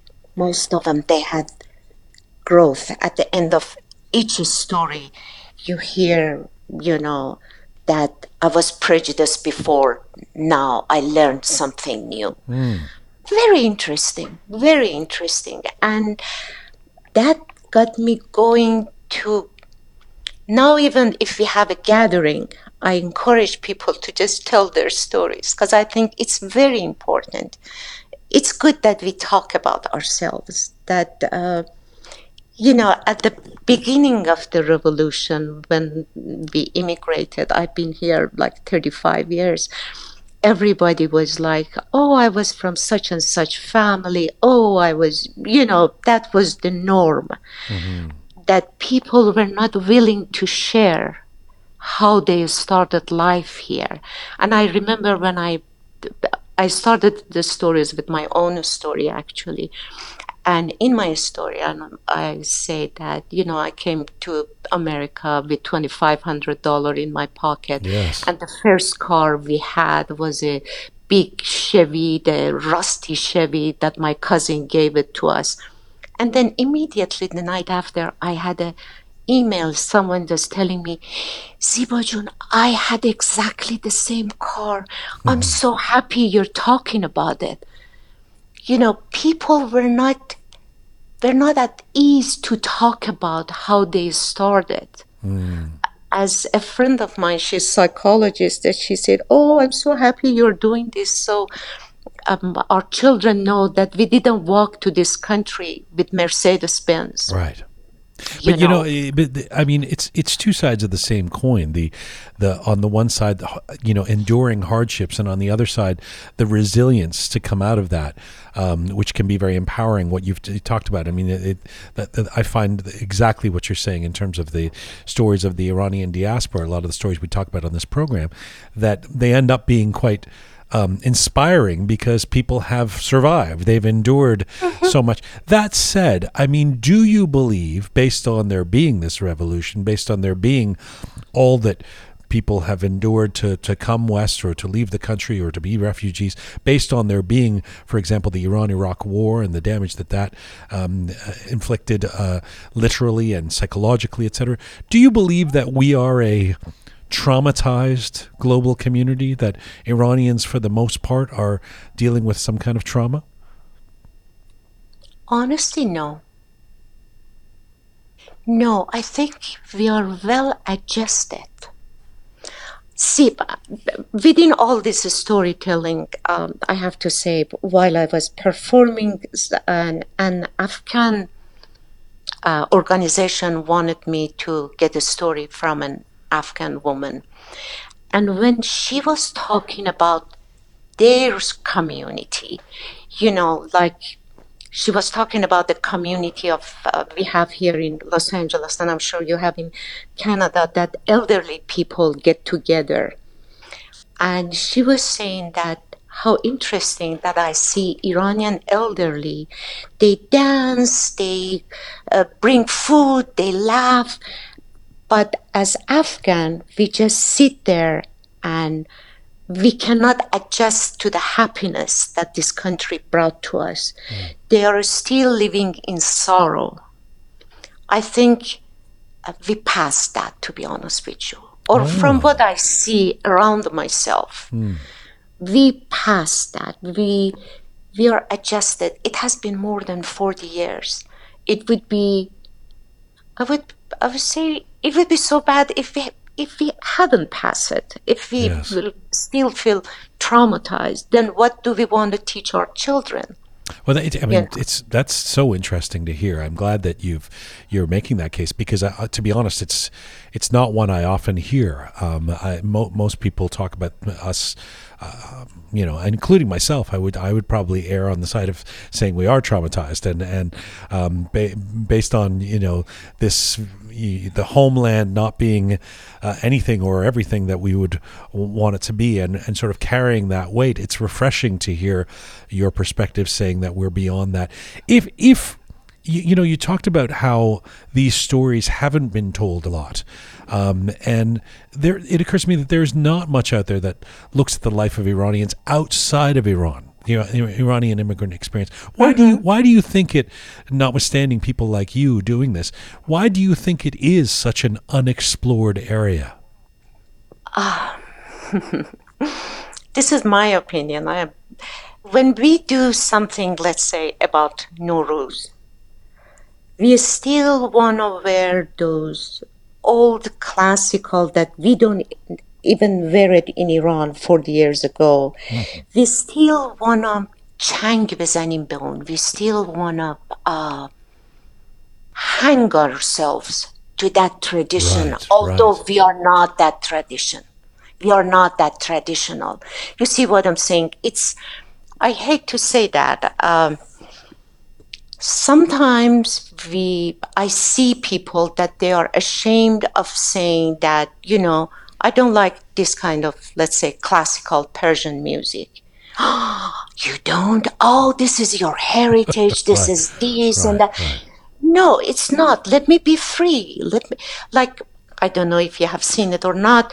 I have it in my website. I made a spring love. I made a story of spring. Yes. And I made that international. I made that with wearing regular dress, having on a stage a guitar player, close to a tar player, and a saxophone player, because we are mixed. This is what we are now. This is what our children have to get used to it. It's so interesting you should be saying this. When Shajarian died last year, and there was that outpouring, an iconoclastic sort of acquaintance of mine said, but how many of these people actually were going home and listening to Shajarian? Like it's this feeling, not to take anything away from the Ostad, but it's this feeling of presenting errors, like we have to be liking this stuff, or we're somehow not good Persians or something. It resonates with what you're saying. I understand. I love jazz. We constantly listen to jazz, go to jazz concert, go to different plays. And so, we explore. And that is how you learn. I have to tell you something, Jian. When I was doing my first album, my second album, Zanane Ha, which I'm doing it with piano, and I did it with piano and guitar, piano and flute. I remember I was going, that was in 1998.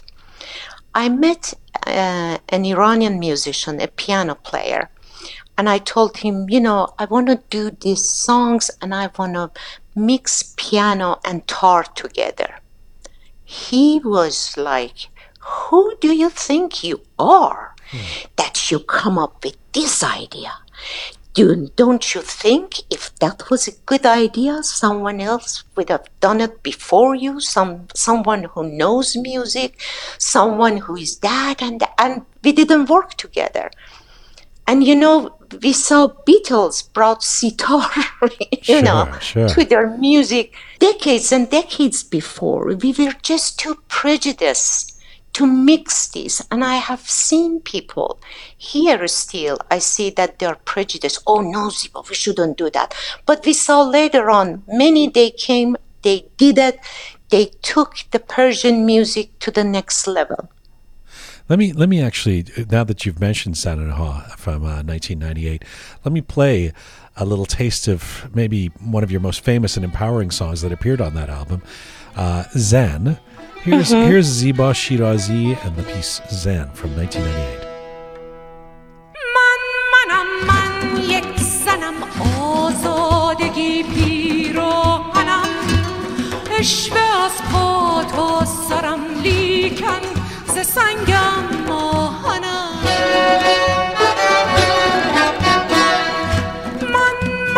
من مادرم دوستم رفیقم همسرم شیره جانت ز من چادر مینداز بر سرم رو به حک من شیر زنم خاموش تو من روشنم با سلاح دین دگر آتش مزن بر خرمنم. From the album Zanane that came out in 1998, a little taste of the song Woman, Zan, from Ziba Shirazi. You just talked about the difficulty in finding the musician or the producer to actually make that record. What do you remember, Ziba, about? I mean, now people know that song, many people, and it's quite famous as this empowering anthem that you wrote. But what do you remember about how people first reacted when you came out with that song? It's, men, they thought I'm against men. That was like whenever, whatever, places that I go, oh, she's the one, she's feminist. Feminist, not as a feminine feminist as someone who is against men. And I always told them that, have you listened to my songs? Have you listened to my love songs, that when I'm saying that kiss me, hold me, all these things. But it wasn't very welcome, even from women. To be honest with you, I was once in a hair salon myself, and people were talking about me, didn't know that I'm there. And they were saying, what is she saying? Man, Xana. What is she saying? And there were women that they were talking about it. And I had women that actually called me and telling me that years before, when I was younger and you were singing all this, I didn't like you at all. But now I'm getting to know you. Now, which I think they are getting to know themselves, that they are getting to know the songs, because I think all my songs is very close to, women and feminine touches and feelings. I'm sure attitudes have changed in the last 20 years in a big way. So releasing the song today would have different implications, even from the 1990s in the Iranian community. Tell me a little bit about how you came to be this person. I mean, growing up in Iran, as I understand it, you always wanted to sing when you were a kid. You started writing poetry in your early teens. Who were your inspirations? I mean, how did you come to all of this? I grew up in a musical family. My father had as Iranians say, shishnoinge seda, he had a great voice. My aunt, they were playing one santur, a violin, they were singing. So we were growing up in a parties, that family parties was always like a show. And I always wanted to sing. And, I tell my American friend that 99% of Iranian are poets. We all write poetry, it's so familiar to all of us. So at the beginning of the revolution, actually, my leg got broken in a ski trip. And I was in bed for 9 months. And I couldn't do much, so I thought, why not learn how to play guitar? Which, to be honest, my teacher told me that, your fingers are too short. It's not good for guitar, but your brother's finger is good if he wants to play. So he wasn't very encouraging. But I had a friend, thank God, that he played a couple of chords, and we used to sing in parties together. So I learned those couple of chords, and I started to put music in my own, poetry and lyrics that I wrote. So I started to sing in Iran in our parties together. You come to America in 1985, as you say, with your sister, and you have that only $2,500 to sort of make a go of it. Obviously, there's a lot of hardships for any immigrant, and an Iranian woman, post-revolution and hostage crisis and all that in the 80s. We can have some expectations around how hard that would be. It also, though, takes you a while, you've said, after you came to America, to get back into poetry and expressing yourself. Why? What was the shift in being an immigrant who came here that prevented you from doing what is clearly your passion? Making ends meet. It was all struggling at the time. You're homesick, coming out from a family that you're always surrounded with love, with comfort. I don't want to say luxury, but comfort. We we had a comfortable life in Iran. And then we came here with my sister, no green card, no work permit, looking for any kind of job. We came to Houston at first, and we were famous for two sisters that they know everything, because we knew a little bit of accounting, a little bit of secretarial job, typing. So it really wasn't time to sit and write.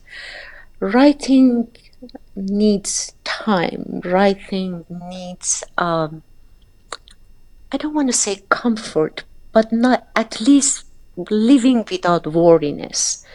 We were at the point, I say that in my, and I wrote that in my story, there was a time that we put the rent aside, which at the time rent in Houston was $350 a month for apartment. It wasn't much at all, but we put that money aside, and then we purchased a sack of rice and lots of tuna fish. A diet of rice and tuna. Exactly. For the time that if we couldn't find job, if we couldn't, support ourselves, so at least we had the rent and we had something to eat. So now that we look at it, it's funny, it's fun, and I don't want to say that we were, living miserably, because we didn't. We were happy that we are living in a free land, to be honest with you.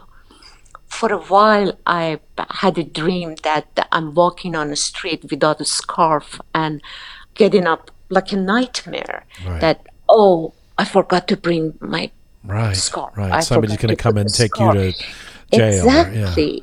And there was a time that I had a dream that someone is sending me back home. And I said, no, I live in America. No, I don't want to go back. It was that kind of mentality. It wasn't time to write. As life got easier, I started to write again. I came back to writing. And when I came to Los Angeles, I have to say, because Los Angeles was more familiar with Iranian living in a better level of living. There was many jobs available to Iranians. I was hired without green card. So that was a time, because I had a good job. I was working as an office manager.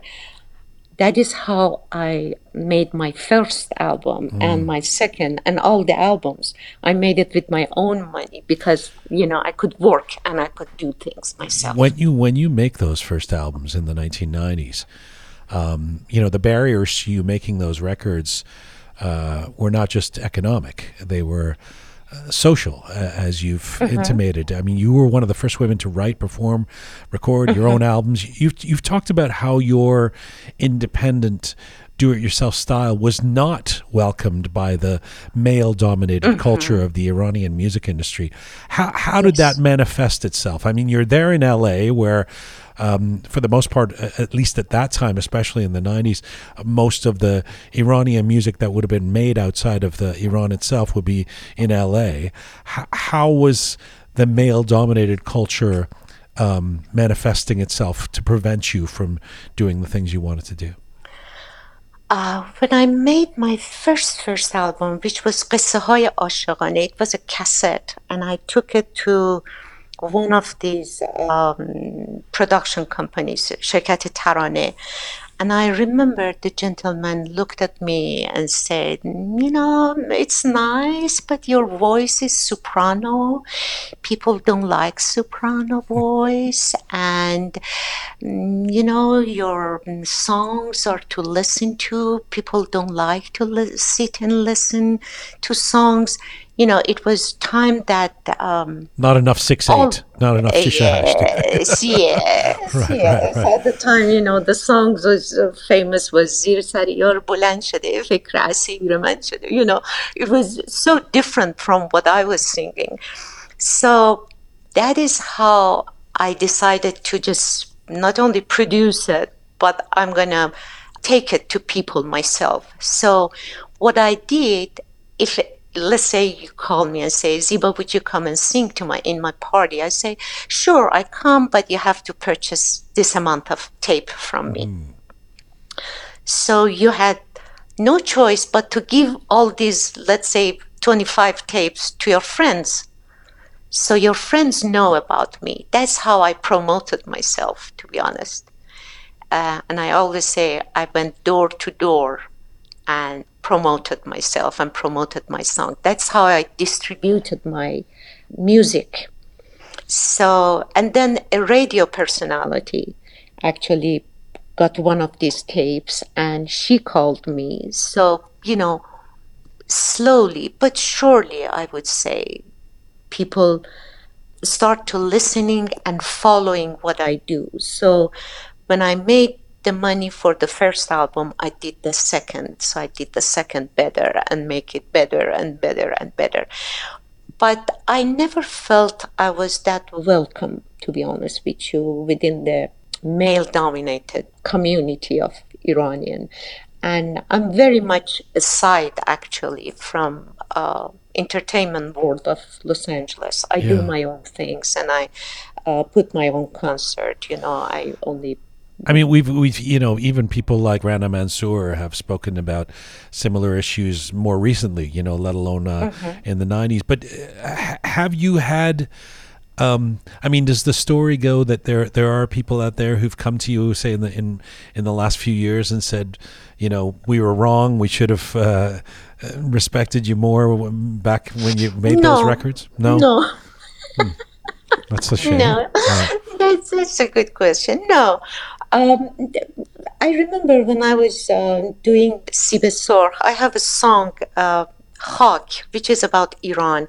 All my albums, except My Man, has a song that started with a song for Iran, because I thought that's the only thing I can do from here with my freedom that I have, whether about Iranian women, about, young people in prison.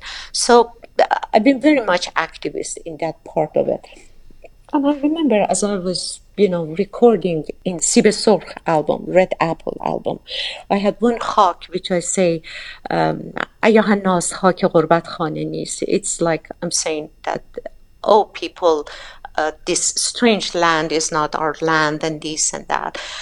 And then I have another love songs at the end that I'm saying that it's named Safar. Nakone kebi hava beri. It's saying that, oh, I hope you just don't leave without saying goodbye, without hugging me and holding me and kissing me. And I remember a very famous poet at the time came and listened to it and said, you should forget about singing about Iran and things. You just sing about these things that hold me, touch me, kiss me. That's good enough for you. And I just looked at him. But that was the personality, and I still think that is the personality. Do you think that would be different if you were a man? Oh, definitely. Like, in other words, because you're a woman, there's an expectation that you should be writing a certain kind of... the same gentleman, right, 4 or 5 years after I wrote my song, Zan, wrote a song, Zan, which one of the pop singer sang it. And I remember exactly he came to the radio and said, we thought now is time to write about women. Thank you, after, these years. No, I think we still have way to go, Jian. We still have way to go. In the course of that, you end up making quite a few records until 2011. What kept you going? I was working.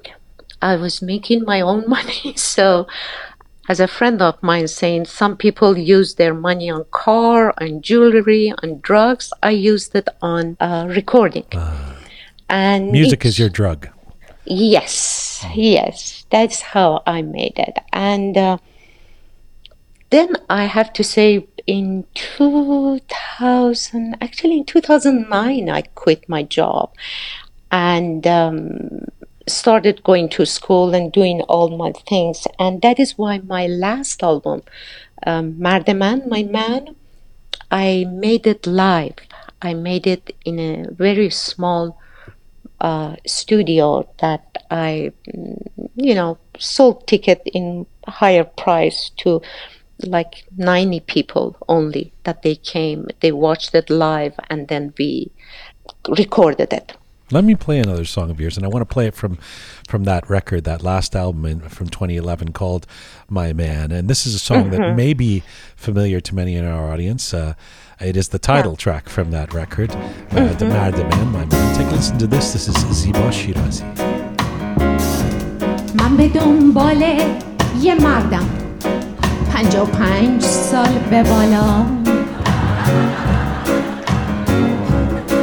کیه که بشماره اما سنش از 60 نره بالا نه بلند نه خیلی کوتاه خوشقد و قواره باشه جورج کلونی نه ولی خب کمی خوش قیافه باشه. I love that. This song messes with traditional notions of Iranians finding a hot, young, materially successful guy. You say you're looking for a guy in his late 50s who's divorced, isn't particularly rich, has his ups and downs, doesn't want kids, doesn't really look like George Clooney. What did you want to get at with this lyric? Let me first tell you this, that when I had these songs out, one of my fans, a gentleman from, young gentleman, sent me a note saying, "Oh, Ziba, this is too much now. You are getting too much now. If my mom listens to this," and I say, welcome to 21st century. Right. It's time to choose. Mardamanda, I've been not dating a gentleman for the last 22 years. And actually he had his education in France and everything. So once he told me that, a French singer sang a song that everything that she says, it goes with me, and I want to go to France. And I'm this, we were laughing about it. And then he transcribed the song for me.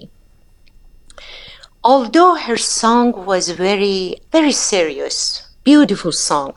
To be honest, I forgot her name, but it's a beautiful song, and it's saying about the man that she's looking for. And so I had a concert in San Jose. Without telling my man, I wrote these songs. I practiced it with my music director, Jose Miguel Yamal, and we played that song for the first time when he was there. And I have to say, many of the things that I say in these songs is the qualities that he has. Wow. And people are telling me that, oh, you just had Shaheen sit in there and write these songs. But I didn't know there was an actual man to your My Man. That's so interesting. Yes, but now both our ages is more than 55 and 60. That's okay. But when there's some great live recordings of you on YouTube doing this song, and the crowd is laughing and loving it. But there's also you can feel that it's resonating for a lot of the women in the crowd. What kind of reaction have you received from women about this song, or from men for that matter? Once I remember I was in a private setting performing these songs, and a gentleman said, "If you ever find such a man, even I'm going to marry." But really? Because I find it quite liberating. It's okay. Oh, thank God we don't have to be a doctor, and we don't have to, have all these things that we don't look like George Clooney. I mean, it's kind of letting men off the hook to a certain extent for the Iranian expectations. Thank you for saying that, Jianjan, because you know how many times I see the reaction. Who do you think she is that she wants such a man? I mean, is it too much to ask for a man that is not married, and it's already divorced? I mean, it's just simple things. And I always, write it down that, I reply to them. Is it too much to ask for someone that has some common sense? That has, it's, but still, wanted you to know that how the male society is thinking about this song. That still, this is too much of a man, too good to be true of a man, that you must be very special to ask for such a man. You know, you're so. It's clear you're quite prolific. You have a facility for writing your poetry, your songs. You've stopped recording albums. You, from what I understand, you do a lot of ghostwriting now. You write for other people. Is that as rewarding as putting out your own records? Oh, yes. I tell you why I stopped making records, because the computer and the digital world, as much as it did good, made me more known to other people. But it didn't have any financial, I didn't get anything back financially. And that's why I stopped recording it. Even my live, the Mardeman that I did, the live section, I didn't like it as much as I liked, let's say, Lost Dreams album. Right. A studio record. Studio record, and which, for that one, that year, I paid like $21,000 for it.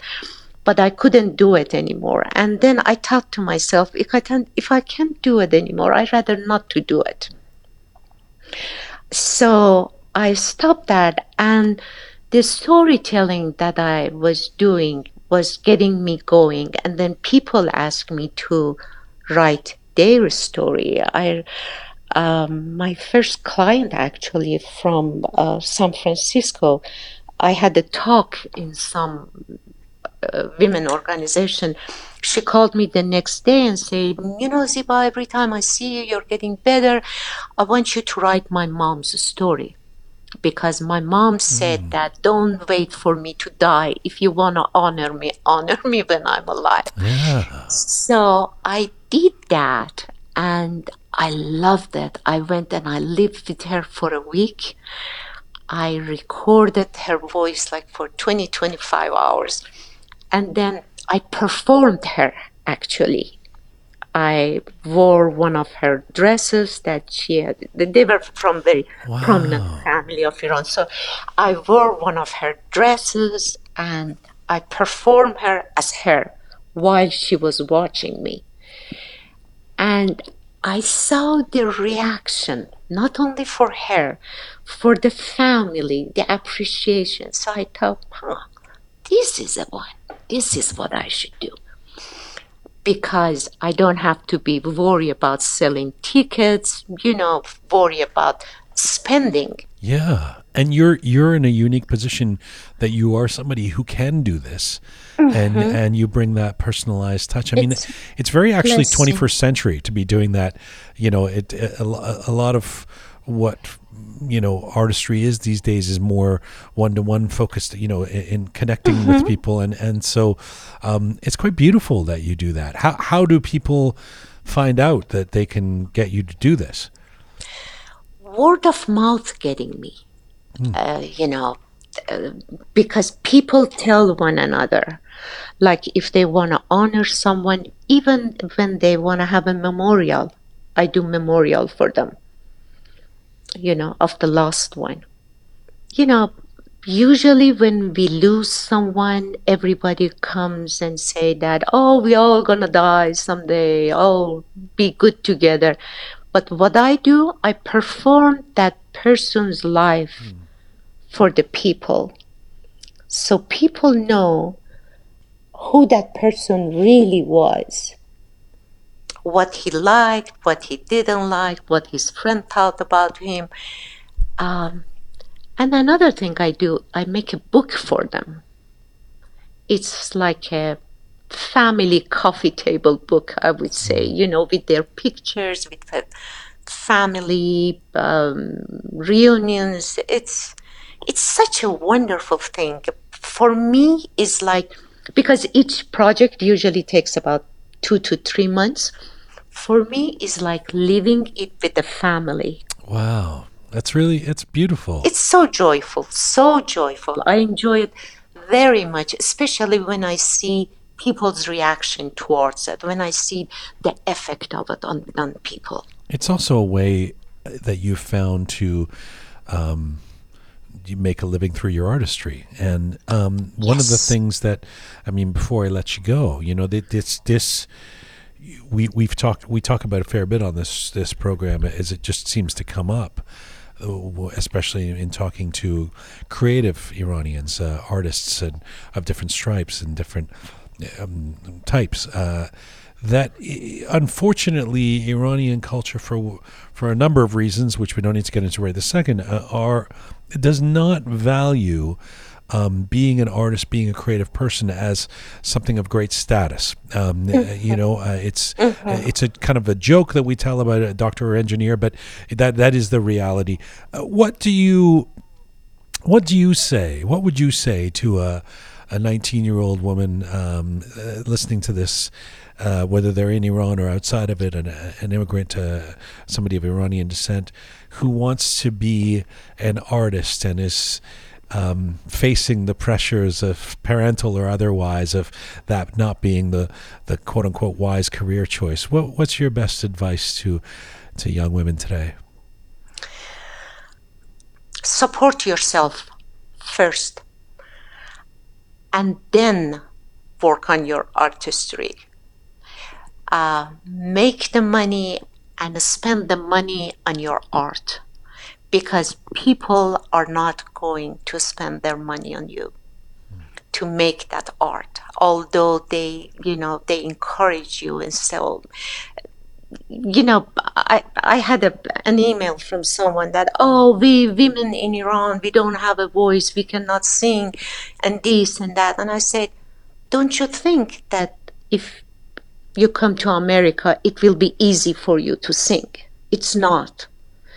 It's not that when you come here, everybody gonna support you and everybody gonna praise you and you can sing everywhere. No, we have many that they are living here and they are living in a hardship. For me, I could do it because I was working, because I wasn't depending on someone else to, do my album, to make an album for me. And I was the first Iranian woman actually who wrote her own songs and produced her own songs and did a different thing. It wasn't easy, and it never did become easy. I tell you, Jianzhen, it's not that now it's easy. Now it's easy because people know me. I get paid in advance to do such a thing for them. But at the time that I had that passion to be on a stage and to do things, to write songs, nobody was there. And it wasn't an easy life, I should say. Many, many disappointing moments that comes. So my advice to young generation, whether man or woman, young girls or young boys, don't think it's easy, and don't think you can make a living out of just being a singer, as do what you like to do. Life is not that easy. Sage words, albeit difficult ones. Zeba Shirazi, it's been such a pleasure. I thank you for taking the time. I thank you for your words of wisdom and for the music you've created and that you continue to create. And I hope to see you performing live still, and hopefully you'll get up to Canada, or we'll see you before too long. Hope so. It was wonderful talking to you. Thank you so much for this great opportunity. Thank you. Merci. Khudafiz. Merci. Khuda nigahdar. Bye. Iranian-American singer, songwriter, and storyteller Zeba Shirazi. We reached Zeba in Los Angeles, California today. And that is full time for Rook. Thank you, Shaya.